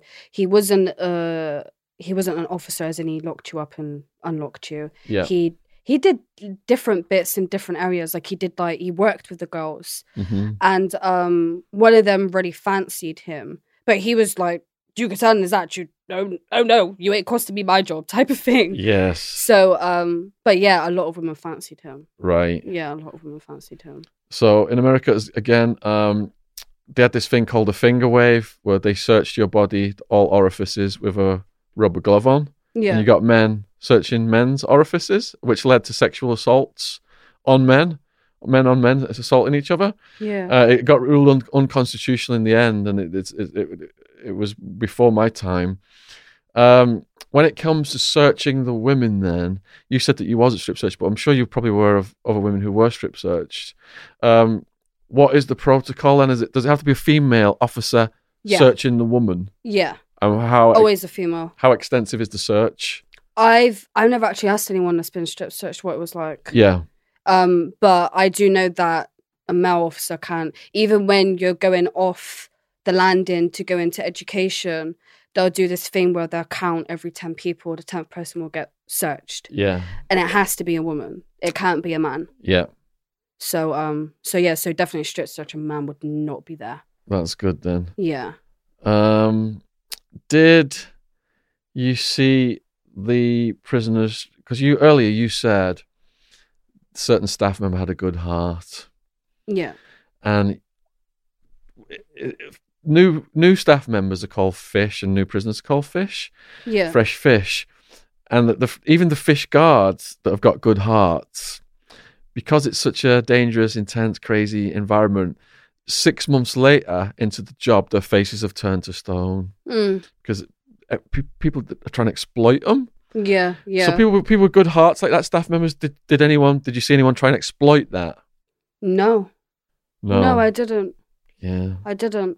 But to be fair, even if I had seen it, I wouldn't have put myself in the mix, if that makes sense. Yeah. I wouldn't have asked questions. I wouldn't have, because I don't want to be called in and something goes wrong that I'm labelled a snitch, because that's one thing I'm not. Yeah, yeah. So anything that wasn't my business, I didn't concern myself with it. And that's the best way to get through it, isn't it? Prison survival tips here, folks. Yeah. All right. The females who were my co-defendants said on the female side, there was a lot of things going on. And one of the things was you got a lipstick lesbian as the mum, you got a butch lesbian as the dad, and you got the young prisoners, females, are the kids, and people structured like that, some people in the female side. Yeah. Do you know what was going on in the lesbian or the bisexual community, or how it was structured for the women? I don't know how it was structured, but I do know that a lot of people had long-term relationships, and quite a few of the fights that I had seen was because the female that takes that male role within the relationship has strayed with another woman. Right. And then they end up fighting. Yeah. But in terms of like there being a mum and a dad, that I don't think that's a thing in England. I've never heard of it anyway. Yeah. Never seen it. Did anyone approach you to be with them? When I went on to induction, I always say like there's fresh meat. When you first go in, there's fresh meat. The studs like fresh meat. Yeah. I wouldn't say every single stud because I don't want to tie. I don't want to come across. Could you just like, explain what a stud is? So it's a female that looks like a male. Okay. How can I explain it? I want to make sure that I get the right terms because I don't want to offend anyone. Yeah, I'm the same. I'm having to revise my terminology all the time. So like they take on the male role. They'll act like a man. Yeah. As in like, their appearance is like a man, the way that they might even go to the gym and pump weights and be muscly. Yeah. So they look like males basically. That's what a stud is. Yeah. Yeah. So you're saying then about the studs? Oh yeah. So when I went on to I can't remember what the part of the prison is called now, but there's a part where you go and do an induction. They tell you all the rules and what you can do if this happens and la da da da. Yeah. And I remember I was walking through, and I was fresh meat, so you can kind of tell when somebody's just come in because they've had the sun on their face. They're well fed. They don't look so stressed.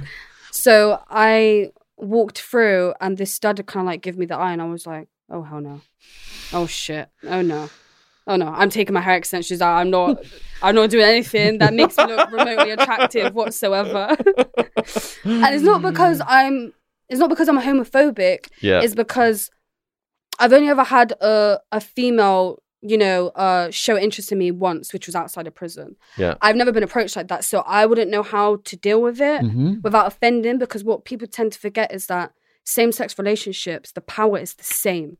So, if you reject a man, there are some men out there that would be like, oh, I want to slap her in her face type of thing. But generally it doesn't happen. But if you reject a woman, she could potentially slap you in your face and it could just be a fight. It's not going to be a case of, no, you shouldn't hit women. They are a woman. Yeah.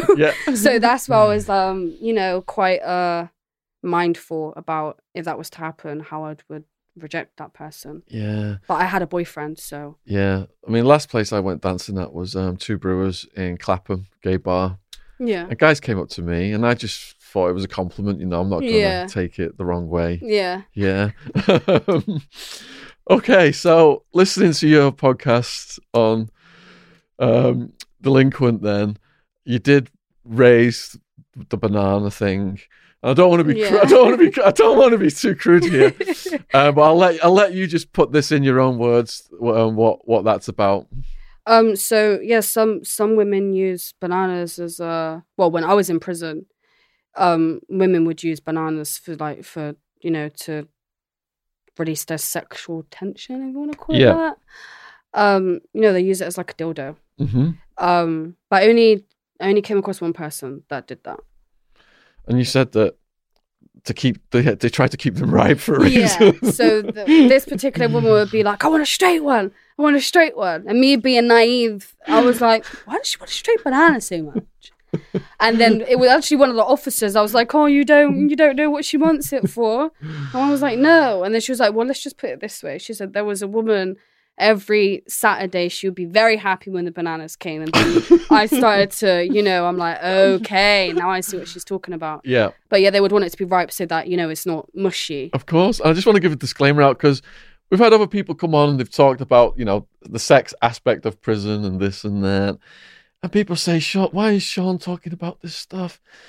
We talk about every single aspect of prison on this channel. And sex is a big aspect of it. And we're not shying away from that subject because snowflake people out there think that, if you talk about sex, it's wrong. You can't just put that out there. We're just completely open and we want everyone to understand what it's like. And I had a woman visiting me while I was in prison. I took pictures of her down to the shower quite a lot. And did my thing, and that's generally what people do out there. And it's actually called going on a date. You got your plastic bag from your sandwiches, you got your girlfriend's picture, and you got a little bit of tape, and you put it on the shower wall, and that is going on a date. So if people can't handle people talking about the sex stuff, I don't know what to say, because it is. It's a natural human part It is. of being human, you know? And you're going without it for longer and longer, Yeah. and there's a whole cycle of Yeah. adaptation to that you have to go exactly. through. You have to remember, some people get, if some people don't release that tension, they can get very angry. Yes, They can get very angry. It can Yeah. make some people, angry, so. definitely. All right, then moving on. So you went to your hearing, that funny hearing that's got a funny title, and you got sentenced. The Newton hearing, yeah. How did it feel to get sentenced? I was relieved. Out of every professional I came across, it was the judge that ultimately said, "You're being taken advantage of." Yeah. I was looking 2 to 4 years. So, but the judge, I had wrote a letter, because when I had first got remanded, my barrister had asked that judge, which was a different judge to the one that actually sentenced me. Yeah. They asked for a pre-sentence report, which is, they do like a psychologist, not therapy, but they do, like a diagnosis if you would be able to cope in prison. Yeah. And the judge said, no pre-sentence report for those two, as in me and my partner at the time, but a pre-sentence report for the teacher. He allowed it for the teacher. And my barrister said the best thing you could do is write a letter. So I wrote a letter. I spilled my whole guts in the letter. I said from start to finish what I've been through, X, Y, Z. So this judge that had read the letter on the sentencing day, he had said, the first thing he said was, you were just starting in your life, and you've come across this situation. I believe you're being taken advantage of. However, I admire the fact that you remanded yourself into prison, because not a lot of people would do that. He was like, I'm glad that you did that. And he was like, and third to that, he was like, your letter to me was very, what word can I use to describe it?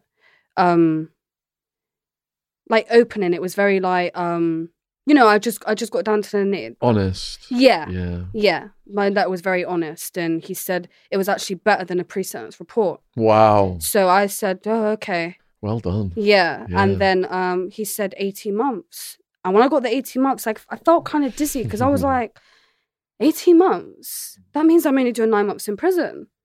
And then at that point, because I had reminded myself in August, and I got sentenced near the end of November. At that point, I was like, I could get tagged within like 4 weeks. Wow. So I was like, wow, like this is mad. And I actually said thank you to the judge. I was like, thank you. And he like nodded to say, yeah, like, okay, type of thing. Wow. And then when I went down to the courtroom, the basement where the cells are, to speak to my barrister, she was like, well, I can tell you I wasn't expecting that. She was like, I was expecting you to get a lot longer. She's like, I do want to say, though, that the prosecution may appeal your sentence because he's gone outside of the guidelines. So that was hanging over you the whole time, was it? No, she said, but because I've done most of my sentence already, she was like, they're not going to do that. So she said, because by the time it goes through court, she was like, you may already be on the verge of coming out. And she was like, and they're not going to let you out and then drag you back in, type of thing. So she was like, but I just want to let you know that it could be a situation. So I remember thinking, well, if they do that, then they do that. But I'm focusing on the tag. Yeah. Were you satisfied with your barrister? Yeah, 100%. She, I can't remember her name, which is really sad, but she helped me out a lot, because while we're in the dock, my ex was in my ear saying, plead not guilty, plead not guilty, plead. When all the court proceedings are going with the Newton hearing, saying, oh, change your plea to not guilty, change your plea to not guilty. But because I was so used to him telling me something in my ear constantly, just to get him to shut up, I was going to do it. And I called over my barrister and I said, I want to change my... And she was like, no. When she turned around, she was not listening. Good. And I can't explain how much I thank her for doing that for me. Because she... legally, I could have not got her into trouble, but legally, like, she was going against what I wanted. Yeah. But again, she could see what was going on before I could. So she did me that favor. Excellent. Yeah. How did you find your barrister? Yeah, she was pretty straight to the point. She was like, the evidence is against you. I think pleading guilty is the best thing for you to do. No, I mean, how did you get assigned with her? How did? So I had got my ex had set me up with a solicitor that he had always used. Yeah. And then he had arranged this barrister. Okay. So I can't even remember what the So he paid for a private barrister. No, legal aid. Legal It aid. was legal aid, yeah. Okay. And so in America, jail is remand exclusively, and then prison is where you go when you're sentenced, Department of Corrections. Mm-hmm. Do you get rehoused then from the day you're sentenced like you do over there, or is it you stay in the same cell? Oh, you mean like being sentenced in prison? Yeah, once you get sentenced in America, you immediately get rehoused from the remand jail to the prison system. Okay. The big house. Yeah. Department of Corrections. Did you get moved to serve the rest of your sentence? No. You stay in the same cell? Yeah. Oh, okay. Stay in the same cell. Because what a lot of people don't know is that in the UK, I think there's probably about 11, 12 female prisons in the whole of the UK. Yeah. So almost every single prison is Cat A all the way down to Cat D. Ah. So if you want, the only time they'll move you is if you're causing trouble in that particular prison. They just want to ship you out to, get you away from the people that they feel probably influence you and you're influencing or whatever. So unless you actually ask to move, they won't really move you. Okay, let me just explain that then. So what you're saying is that there's only so many female prisons. So in that area, prisons of all security levels are housed together from minimum to supermax. Yeah. So probably maybe there's 2 that's purely DCAT, as in you go out, integrate with the community, and then come back in. I think there's probably about 2 that are mainly that. So were there any notorious lifers in Holloway at that time? Yeah. Who were they? There was one particular female. Her name was Lorraine Thorpe. What's she done? She was Britain's youngest double murderer. Whoa. Yeah. Do you know who she killed? She killed her father and a woman. But she, again, she was 15, and the guy that she was with was in his 40s. Was she being abused then? I think so, yeah. She just exploded. Yeah, I think so. Yeah. Not by her dad. It was some kind of mix-up, some argument. The woman that they killed had hurt the partner's dog, so they beat her up, but they went too far. They did do some wicked stuff to her. But for me, I feel like I'm not going to excuse her behavior, but come on, you got to give the girl some kind of lenience, considering she was with a man that was in his 40s and she's 15. Yeah. That's rape. Complete manipulation. Yeah. Exactly. Yeah. If you're sleeping with a girl that's underage, that makes you a paedophile. Correct me if I'm wrong, Will she ever get out? She might even be out already. Okay. Because she was a YOI, so a young offender. Yeah. So she might even be out, but she struggled in prison. Did you talk to her? The funny part is that I never knew that she was in a prison until a documentary about her came on while we were in prison. Oh, wow. And she was, walking around, I'm going to be on TV tonight. And when somebody had actually pointed out who she was, I was like, yeah, she looks like the devil. Like, she looks mad. She looks crazy. But then I actually ended up being not close with her, but she was my friend. Yeah. She was cool. Sweet when she was ready to be. Did she open up to you then? No, she never opened up. But I could see that she was struggling. Things like self-harm and stuff like that. I mean, her dad's not here because of her and the man. And the man actually committed suicide. Did he? Yeah. Holy shit. I think he committed suicide. I think it was like 2 weeks before they aired the documentary. Wow. So he got out the easy way. So now she's got all this burden on her shoulders. That's so heavy. Yeah. Wow. So, yeah. Any other lifers or notorious inmates, high profile? There was another one where it was these 2 women. They had killed one of the woman's child, a little girl. It was some part, I think it was Jesus. Essex. Yeah. Somewhere around there. I cannot remember their names at all. Let's keep them out of it. What was the motivation? Apparently it was again domestic abuse. Yeah. The one who didn't give birth to the child was jealous about the child or something like that. They said, you know what newspapers are like, they lie. But either way, the child died under their care. And they said it was through abuse. So I just watched something on Netflix about when a parent is so angry at the other parent they kill the children. Yeah. Yeah, there's a That word for it, but I happens. can't remember what it is. That happens. Yeah. It's not called femicide. It's called something else. I can't remember what it's called now. But I know what you're talking Yeah. about. Yeah. I know what you're talking about. Was Rose West in there? No, No. Rose West wasn't in there. Yeah. She was. I think she was down somewhere in Surrey or something like that. Really? Yeah. I spoke at the Surrey one to Send. Is that it? I think so. Yeah. I think maybe somewhere like that. I'm not 100% sure. Yeah. I actually know someone who, when I lived in my hostel, she had one of the drug users was in that prison, and she had actually came across Rose West, and it was Myra Hindley. Sorry. Oh my goodness. Yeah, she punched her in the face. She punched you in the face. Yeah. How did you get access to her? She used to do the library stuff, go and collect all the books, Yeah. and she said she spoke to her like she was a peasant. So she was like, "You might be someone out there, but in the media, but no one in here." Yeah. So she boxed her. Really? Yeah. Wow. Yeah. That's horrific what they did, wasn't it? Ian Brady and Myra Handley. Yeah. Didn't they record like killing and torturing kids and stuff on the moors? From what I remember, they were taking pictures as like trophies of where they left the children's remains. Oh. Yeah. Are they dead now, those two? I I know there was campaigns to get one of them out, wasn't there? Ian, I think I know the man's dead because I remember it was Brady. it was in the news that Yeah. one of the victim's mother was pleading, "Please tell me where my son is. All I want to do is be able to bury my son. I'm dying myself." She died. He wouldn't Yeah. give it up. Oh, my Narcissist, control, goodness. still Yeah. control. That's what it's down to. Yeah. Because are they? Is Myra Handley still alive? Oh, she's dead. Oh, she died first, did she? Who was it that we had in here the other week that was visiting? Christine. Yeah, she was visiting Ian, was it? Yeah, that's it. We had a guest who was visiting Brady, Oh, okay. and they thought the media reported her as Brady's daughter. Oh, really? Yeah, it was a really bizarre story. Yeah. All right. So there's various stages of adaptation. You go in, you get the lay of the land, and for the men, you get your workout routine on. You start to get your books and your visits. Yeah. Did you have a routine for yourself? Well, without realizing, as I said, like before I went to prison, when I actually got into prison, my eyes started to open. I started to realize what society is really about. Yeah. The class system, all of it.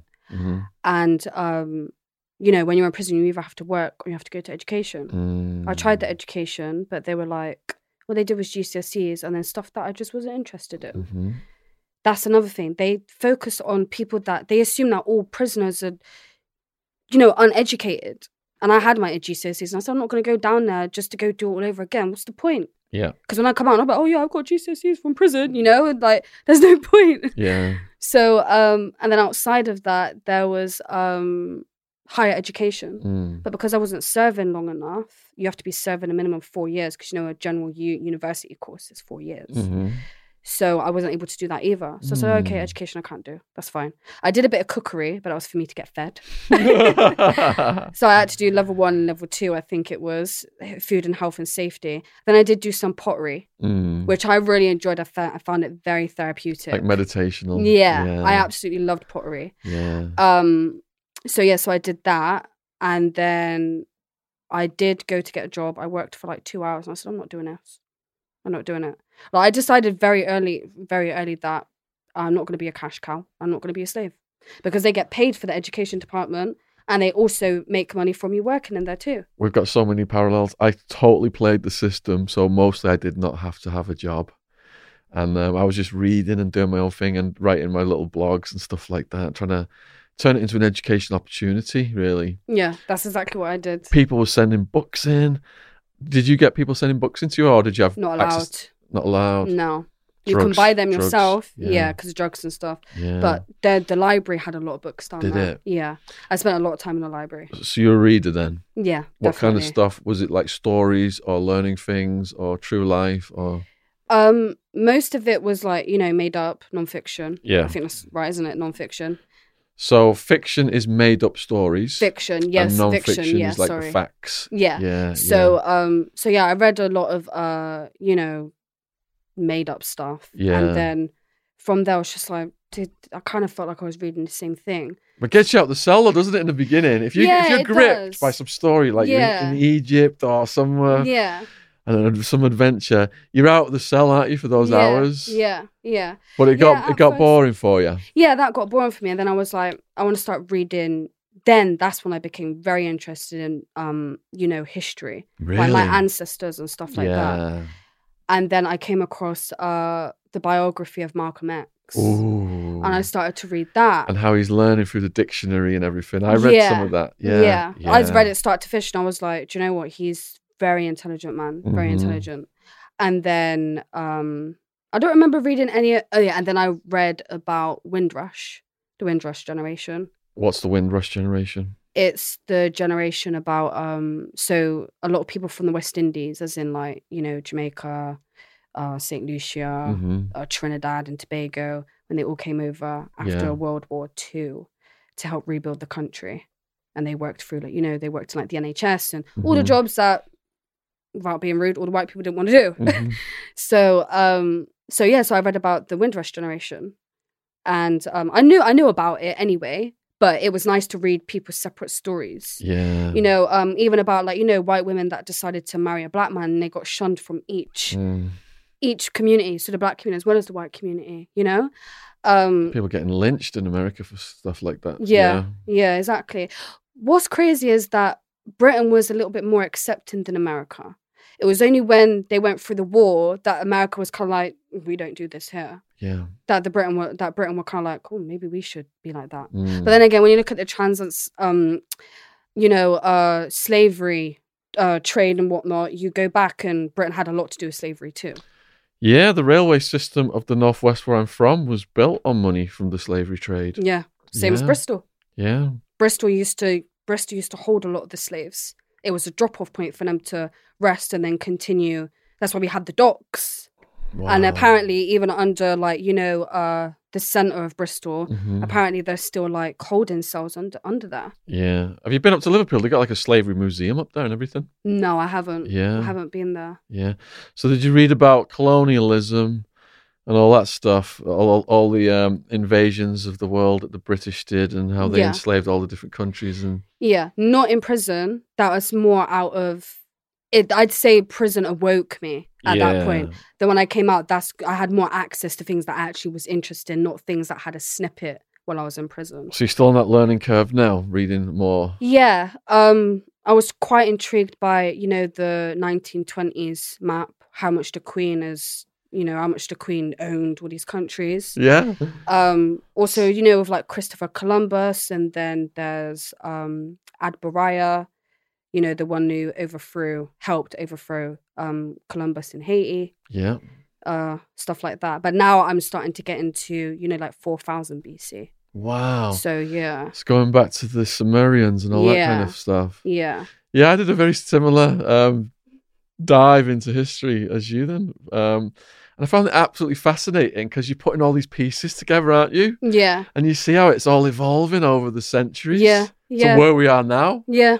And it explains a lot of things that are going on that people aren't really thinking about. How did we get here? Yeah, it's true. Yeah. It's very true. Because, when you look at Black history, all we hear about is slavery. And it's like, we weren't always slaves. There was something before that. Yeah. But the history books are hidden. Yeah. And unless, it's not so easy to access, it's not widely known. So unless you go and dive into that rabbit hole yourself, you don't really find it. And then you get the CIA taking out people like X and Martin Luther King. Exactly. Because they're changing so many people's minds and waking so many people up. Yeah. Because, in history, it's, it will say that, Black people, they were savages. They were uncivilized and stuff like that. Barbarians, yeah. But then when you really go into history and it's like, okay, so where do bricks come from? Bricks come from mud. So is the uncivilization that we had, was it really that uncivilized or was it right? Because when you look at the way the world runs now, we've got global warming. So was that way the correct way? Or is this the correct way? Yeah. So yeah, it's interesting. And they say that the earliest people were in the African region, don't they? And it spread out. Yeah. Yeah. Yeah, that's what they say. Well, it's great that you turned it into an educational opportunity then. Yeah. So in this country, it's called gate fever, I believe. Did you experience gate fever? No, I didn't. The only type of gate fever I had was like I would have like these little, like a quick electric shock in my brain. Like, what if I go outside and I get run over? Yeah. Imagine the gates open and then I just get knocked over and I did all that for nothing. Yeah. Or I don't know, a lamppost falls down and I'm disabled, or I just had like little anxieties like that. But I was never ready for the for what was gonna. I would say prison was way easier than coming out having to deal with everything after prison. That was the hardest part. Did the government help you as a non-violent person who was involved in a drug offence? Did the government try and get you back on track? No. I rehabilitated myself. Did you? I would say that, yeah. When you went to the government for help, was that a hard process? So I tried to sign on with DWP, Department for Work and Pensions, to get job seekers allowance, and they said no. Tried to get housing, they said no. Yeah. Due to crime, you made yourself intentionally homeless. So had I not had my mum, I could have easily been straight back into that prison. Was your mum visiting you in prison? My mum visited me maybe about twice. How did that feel? It wasn't very nice because I wanted to see her more often. Yeah. But we never really had that conversation. I'm not sure if she avoided meeting me because she not meeting me, coming to see me because she didn't want to see me in prison. Yeah. But out of my whole time when I was in prison, the only person I was concerned about was my mum. Yeah. That's the only person I cared about, and my dog. Yeah. My family came 5,000 miles to visit me, and just seeing my mum after she'd been through all the waiting for hours in the desert to get in, and the redneck guards and the sniffer dogs and all, and my mum just like this in the visitation room. I don't know. Just breaks your heart, doesn't it? Yeah. She did.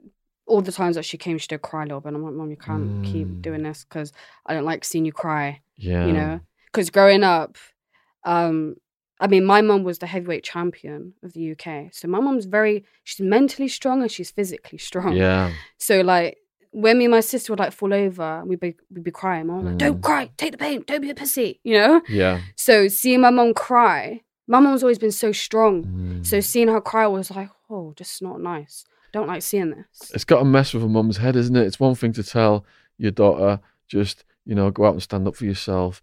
But in such a complex situation as you were in, that she couldn't get you out of, it's got to be very frustrating for her. Yeah.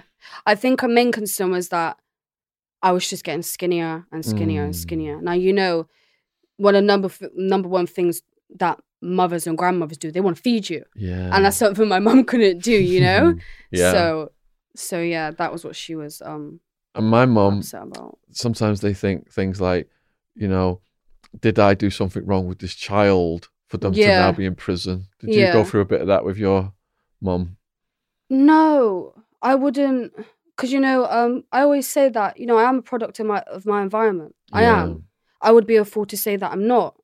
But that's good and bad. Yeah. So can I blame my mum for certain situations? I could. But then, as I always say, I have the ability to step into other people's shoes. So my mum's been through some shit. And my mum was by herself. And how well my mum's done, I've got to give it to her. Yeah. She done really well. Because there's so many people out there where they've been through less than my mum. Their kids have ended up in care. Yeah. Or they've just given up, My mum never gave up. My mum did the best she could, above and beyond, I remember there was a time when Timberlands came into fashion, and they were like 60 quid for a pair. And 60 quid in the early 2000s, it's a lot of money. My mum worked the whole week just to buy me those shoes, So when I say I'm a product of my environment, I mean like, being desensitized to prison and stuff like that. I wouldn't say it's bad because I have the ability to see through other people's perspective. Yeah.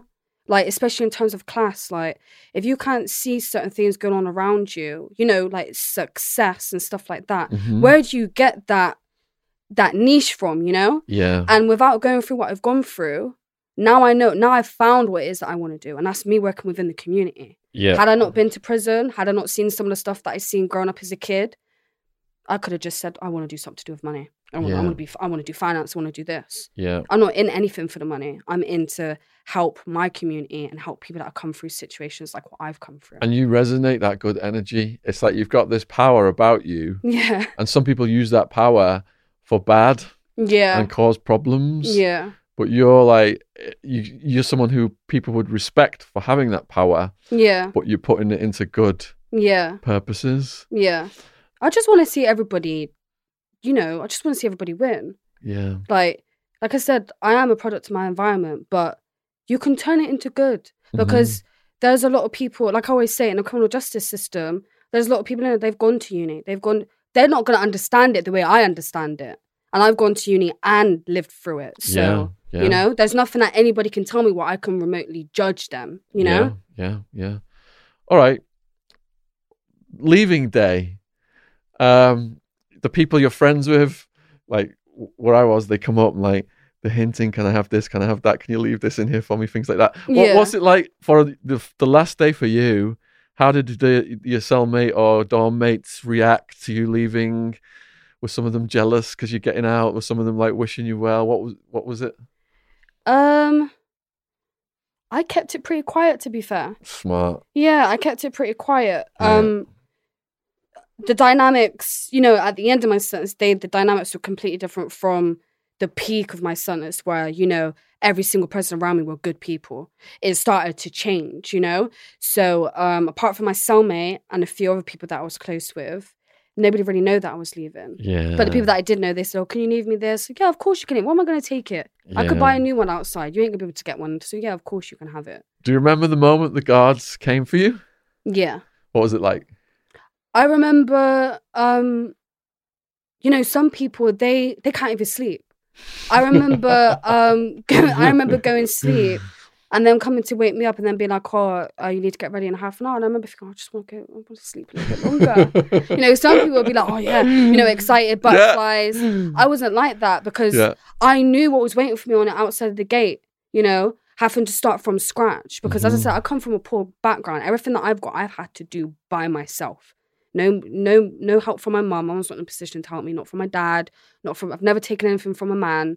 So I knew I got to start from scratch and I wasn't really mentally ready for that. But once I got out of the gate, I was hyper. How long does it take from the moment they get you to you actually get out of the gate? Because there can be a lot of bureaucracy. Yeah. In the... So they woke me up about 6 a.m. And they start letting people out about 8 o'clock. And I was down there for maybe, I think, about 8:30 I was down there. I never got out of the gate until maybe about 10:30. 10:30. 11 o'clock maybe. And was anyone there to meet you? Yeah, there was. My friend Shiv. Oh. That was my cellmate. And she didn't tell me that she was coming. Oh. Yeah. So I came out and I was like, because my uncle was coming to pick me up to drop me to the train station so I could go to Bristol. So I was expecting him, but I wasn't expecting her. Yeah. And the thing is, good old Shiv. Yeah, she had already. Shout out to Shiv. Yeah, shout out to Shiv. Well done. That's so nice. Yeah, because it's gold, isn't it? I mean, like mail, visits, someone waiting for you. It's all magnified. It's like gold in prison. Yeah, it's true. The funny part is that she had been gone for about 4 months, and within those 4 months, seeing her, I actually walked past her. It was only because she was like, and I was like, Shiv? I didn't recognize her because she looked so healthy and, prison, even the water, it just draws everything out of you, The big question on everybody's mind right now who's watching this podcast is, did Shiv take you straight to KFC? No. So, because my uncle picked me up, he took us to Paddington, I actually ended up having McDonald's. And I couldn't even eat it. Why couldn't you eat it? Because I had, my stomach's probably the size of like a 2-year-old at this shrinks, point. Doesn't it? Yeah. So as much as I wanted to, eat it quick, be like, oh yeah, that was amazing. Yeah. I couldn't do it. Yeah. Even when I got home, to my mum's house, my mum would make curry goat and everything. Now, 4 months into my sentence, would have been able to eat it, had no problems, but I couldn't even eat that. So, and because I had been in my cell doing nothing, even just getting the train to Bristol, my whole body was aching because I had no muscle. Wow. Because I was so skinny. Yeah, my folks and my sister took me straight for Indian food. What was it like to just put eyes on your mum in the free world?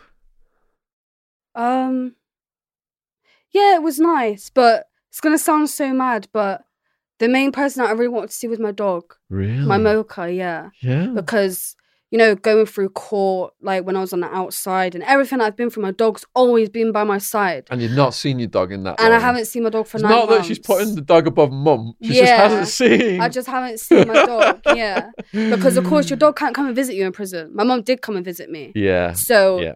and then when I came through the door, my dog was making this noise where she was so happy to see me. And I just remember tears running down my eyes. Can you do the noise? She was like, like, you know, like she was just so happy to see me. And we had got another dog at that point, Yeah. and she's running around crazy. And he's just like, why is she going so mad over this person? Yeah. But yeah, either anybody that knows me from prison will know my whole picture part was full up of my dog. Yeah. Pictures of my dog. And once you get around your dog, then it's like pet therapy, isn't it? Yeah. Yeah. That energy coming from the animal. Yeah. Yeah, that's cool. So how long were you staying at your mum's house for? I stayed at my mum's house until I came off of probation, That's in Bristol. which was in Bristol, which was the following February. Yeah. And then things got really bad with my ex. And then I had to go to a refuge. Are you able to say what happened there, or is that something you don't want to? Let's just say that when we had split up, he wasn't happy about it. And there were some threats and stuff let's leave like it that. out. Let's leave it out. So some charities helped you, did they? Yeah.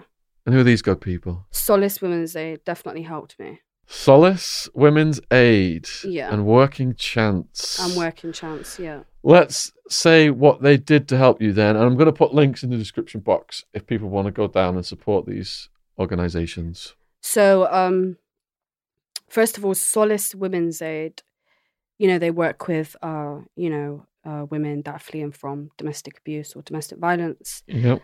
They were the first people to say, just because it's violent doesn't mean it's not abusive. Yeah. So they helped me. While I was in the refuge, they also, you have to sign this agreement where in order for you to stay in the refuge, you have to do like these little learning activities where there's like a domestic violence wheel. Well, they'll say, like for an example, violence doesn't just start just like that, you know? It's usually, there's coercive behavior, there's manipulation, there's, restriction you from seeing your family and friends and stuff like that. Nobody says that that's wrong. Yeah. They say the hitting part is wrong, but they don't say that part is wrong. So during that time, they're able to, there's a thing called red flags where they're like, if this person does this, this, and this, they're more likely going to be a perpetrator and you need to, cut it off at the earliest convenience. So they helped me a lot because now I'm very mindful about who I let around me. Because I can't afford to have to go through that again, going through a refuge and XYZ. As they were teaching you this stuff, were you thinking, shit, I wish I'd have known this earlier? Definitely. Which is why I feel that police officers and stuff like that, they all need to know about things like coercive behavior. Because when I was getting questioned, they were saying, were you under duress? In my head, I'm thinking if someone's got a gun to my head or someone's forcing my hand. I went thinking, does he say he loves you and stuff? Yeah, he does. If they had asked me a little bit more, I would have said, yeah, this is the case. And they probably would have said, well, actually, you're being exploited. You're being groomed in a sort of way. Then maybe it might have turned out a little bit different. But that wasn't the case. So, yeah, Solace Women's, they're really good. They're really, really good. I would recommend any woman that's in a situation like that. Who put you in touch with them? My cousin. My cousin used to work for them. Wow. Yeah. That was good. What about Working Chance? Working Chance, I had found them by myself. Yeah. So I had just started university and we had broken up and I was like, I need a job. So I just typed in ex-offenders. It was all men. There's so much men stuff, so many stuff for men, but hardly anything for women. And I finally found one. It was called Working Chance. Contacted them. They did like a questionnaire. They want to know certain things. How long are you on probation? No, yes, blah, blah, blah. And then I had an interview with the person that would have been managing like my job applications and stuff like that. And, they said like, what type of work do you want to do? And I remember saying to them, I just want a job. And they're like, we don't just do jobs here. We do careers. You need to get back into your mind frame and think you are more than just a job. We don't just find you something that's not going to pay the bills. We want someone that's going to pay the bills and you're still going to be able to do everything that you want to do within reason, you know?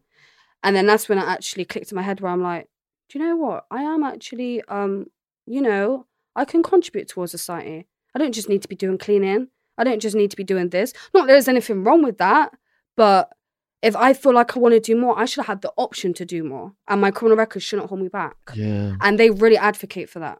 Yeah. They've even got, how can I forget his name? The one that owns Virgin? Branson. Yeah. They've even got his backing. Yeah. So, yeah, they're really good. Were you given counselling or therapy? Yeah. So, during my time in the refuge, I said, because when I wrote my letter to the judge, I said to him, there's certain things that I find it very hard to say no. And even when I do say no, my yes can be turned into a yes easy. And that's through loads of things, being bullied and having the childhood that I had. Like, you're eager to please people, you know? And it's not hard for somebody to take advantage of that if you're not strong within your stance, as in saying no. So I explained that in the letter and I said, I'm going to do some type of therapy or counselling. And I did do a little bit of therapy in prison, but I didn't really get on with the woman. And then when I went into the refuge, I said, like, I want to continue it because I know I've still got issues that I need to sort out. Yeah. So I did some therapy and some counselling. It's definitely helped me. Did you meet other women who were in similar situations to you post, like they've been through a prison experience or an abuse experience, and you shared things with them? You mean in the refuge or? Yeah, after prison, under any circumstances. No, I didn't. Sometimes people, I know if you got drug problems, sometimes you get together with people with drug problems. Yeah.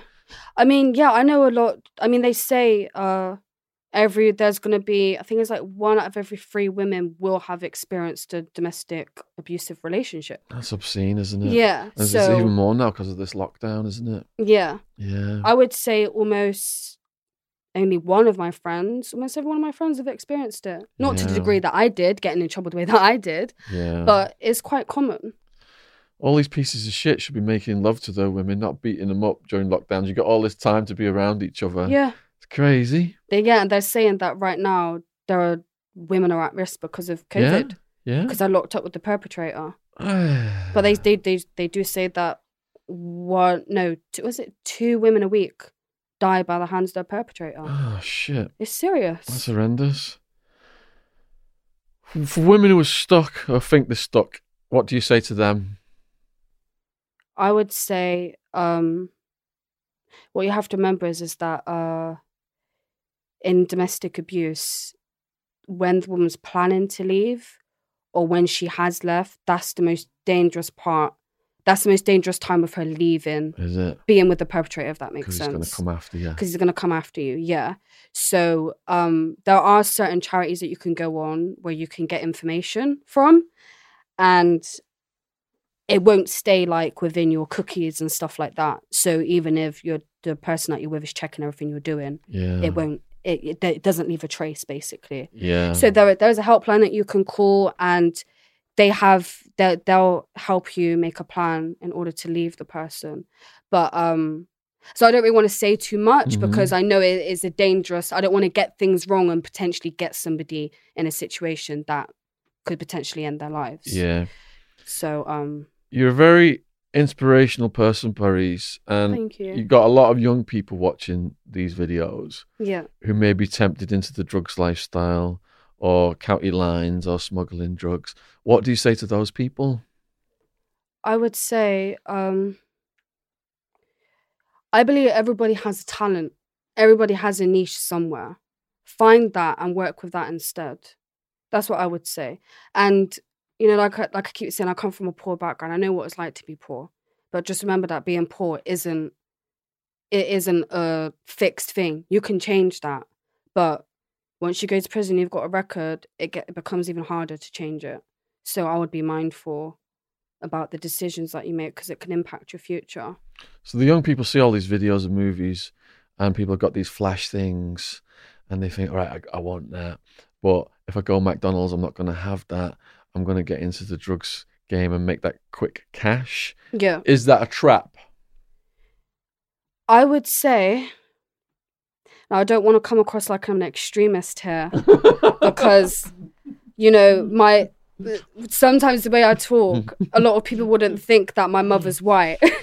But one thing I will say is that the media has a big platform in what they push out to society. And there are a lot of things on TV, what you read, what you see, is everywhere. Black people are always, portrayed as being drug dealers, and you can get this car and no, it's a trap. It's a fucking trap. And this is why I say don't fall victim to the system, because that's what they want. Yep. Because once you're in there and your name is there, there's no getting rid of it. And that's what they want you to do. So try and think on a deeper level where, is this material stuff really worth my freedom?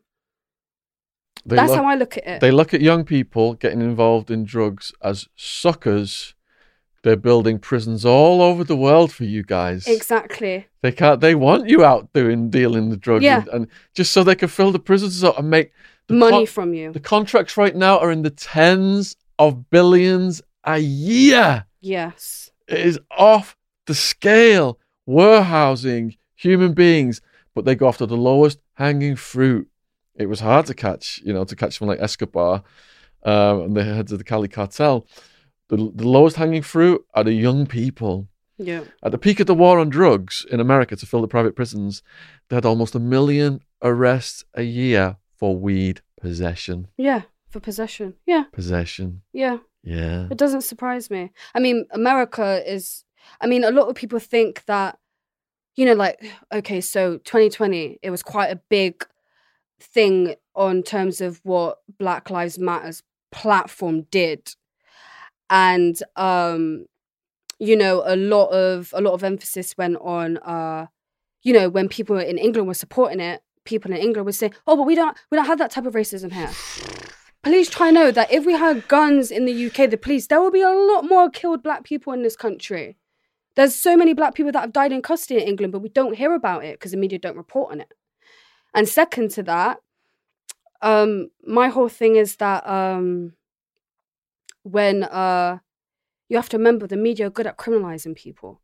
Even if you look on my Google, if you go type in my name, you'll see I was a drugs mule. I bragged about this. They're lying. Don't listen to the media. The media is the biggest tool on changing the narrative and keeping us apart. And lastly, what I will say is that they've always they were unhappy when Black people were released from being slaves. So the prison system is another way of enslaving Black people. So this is why I keep saying, don't be a victim to the system. They've got Black people working on the exact same plantations in America they had them working on when they were slaves. But now it's just called prison labor. Yeah, now it's legal. They left a loophole in the Constitution. They said slavery is abolished except for people convicted of crimes. Yeah, yeah. So they just criminalised the same people they freed and put them back to work. Exactly. It's still going on to this day, and it's sickening. It is. Yeah. It is sickening. Yeah. I'm tired of it. Yeah. I'm tired of it. That's why I want people to see. Open your eyes. And sorry, just to add a side note. No, please do. It was like I heard a poet talking about when BLM were known for being looters and whatnot, and people would say, "Oh, why are you destroying your own community?" And the poet's response to that was like, "But do we own anything in this community? Because we don't own any of it. So why should we give a fuck if it's being burnt to the ground?" Because when you remember, back in the day, Black people had their Wall Street in America, and what did America do? They bombed it. So do you want us to, self-elevate and work our way up independently? Because another thing that people complain about is things like the Equality Act. Oh, why should I have to help them because they're Black? Well, we actually helped ourselves, but you keep destroying it. So we need it in law so that you don't do it again, you know? Yeah. I saw a cop say, to make my arrest quotas, I just go into a Black neighborhood. It's like shooting fish in a barrel. Yeah. It's like, I'm not going to say which is my local station, but in my local station, when I was still working, at least 3 times a month, I would come up the escalator. And this is the irony. This is one of the points I wanted to touch on as well. So, like the Stop and Search Act, PACE, that was originally put in because of football hooligans, Mm. right? And I live near a stadium. And when I come in from work and there's a football match on, there's probably about 5 police officers. And there's loads and loads of people because they're going to watch the game. But on a normal day, like say twice a month, there's maybe about 15 black men pushed up against the wall. And there's about 40 police officers there. So I'm like, so you're doing all this just to find drugs, but where the original, where the act originally came from, you're not even using it in the right context. So what's it really for? You know? So it's all about this and the contracts, revenue generation, Yep. filling the private prisons, Yep. and on and on and on and on it goes. Yeah, it's obscene. Are there any other things you would like to say to the audience before we wrap this up? No, nothing, not really. I am planning on doing my own podcast at some point. Brilliant. But I need to, like I said, I don't want to come across like an extremist, but I am about elevating my people, as in people that come from the same background as me. And that doesn't necessarily mean, just black people. That means people come from the poor background. So I would like to do things where, I'm going to try and educate my community in terms of like the pace, on what terms a police officer can stop and search you, So things like that, I just need to figure out what kind of content I'm going to be pushing out. So that's my way of trying to help the community, because I could keep saying, I don't care about money. Yeah. I care about equality. You're on a mission and you are a great communicator. Thank So you. you're ideally suited to do that. Thank you. And you talked about the media and all the stupid bullshit that they put out. You are the new media.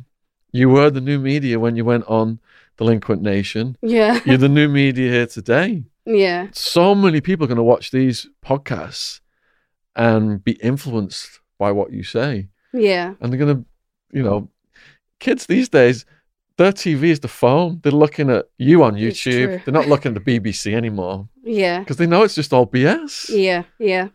So people like you can start your own podcast and just take over and just show this new generation what the truth is. And that's the hope. Yeah.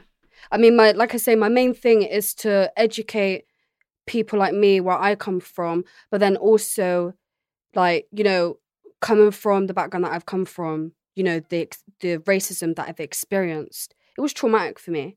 But outside of that, my mum's background is no different to mine, white or black. So I feel like the sooner we all realize that we're all in the same boat, that is not a thing of race, it's a thing of class. That, yeah, of course, race keeps you behind on certain things, but we're not the elite.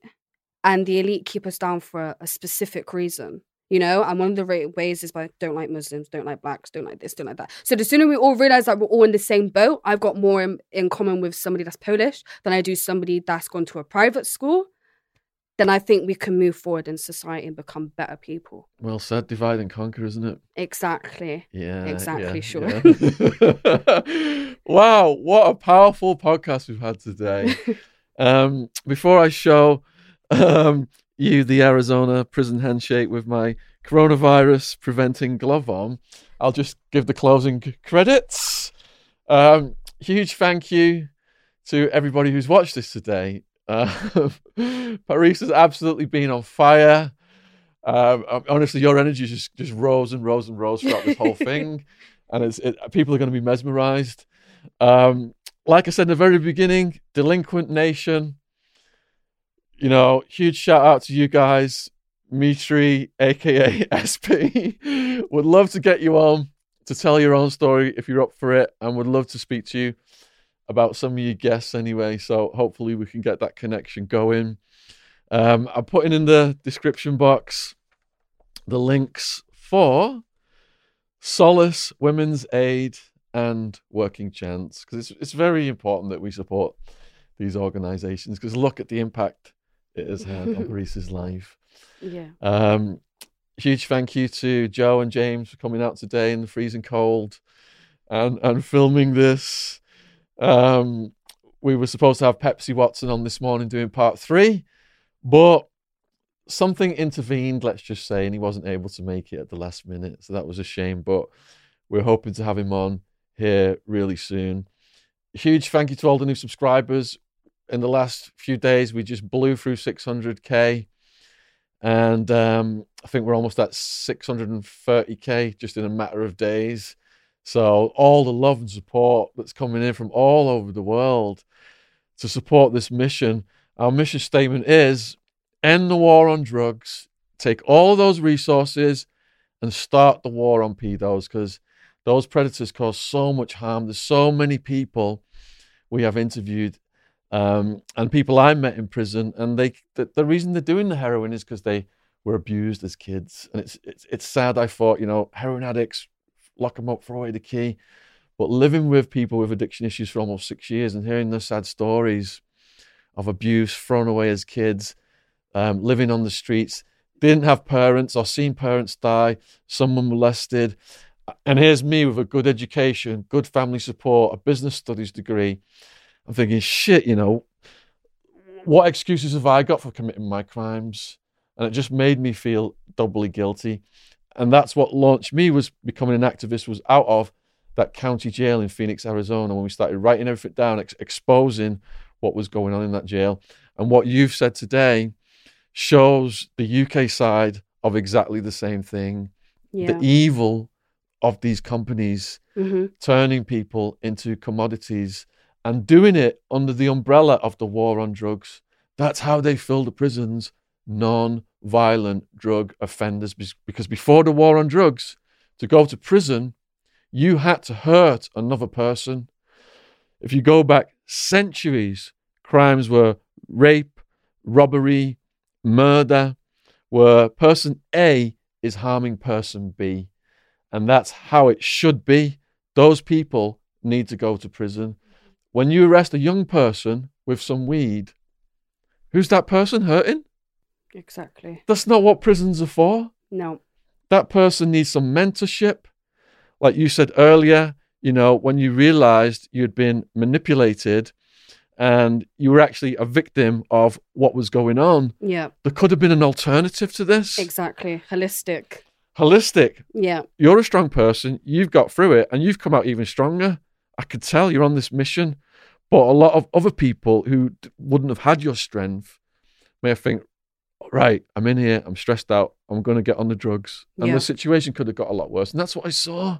Yeah. They hand these big sentences out and they're thinking, the only way to deal with this is to do the drugs. I had an abusive childhood. I did drugs to hide that pain, and I'm on the heroin because it blocks it out. Now I'm in prison. I'm being treated like an animal, got a long sentence. You've just doubled my pain. So what am I going to do? Even more drugs. Mm-hmm. And, these people know it's slow suicide and they end up dying. So I really appreciate Parise coming in and just, you've dovetailed with what I've been saying over the years with your own mission. And you've confirmed a lot of things. It's good to hear it from another person and to amplify this message worldwide. So huge thank you to all the new subscribers. It's free to subscribe. Subscription logos in the bottom right-hand corner of the screen. Huge thank you to people who've gone down in the description box and clicked on all of our other links. All our socials are down there, all our donation links and all of our playlist links. We're at almost 150 podcasts right now.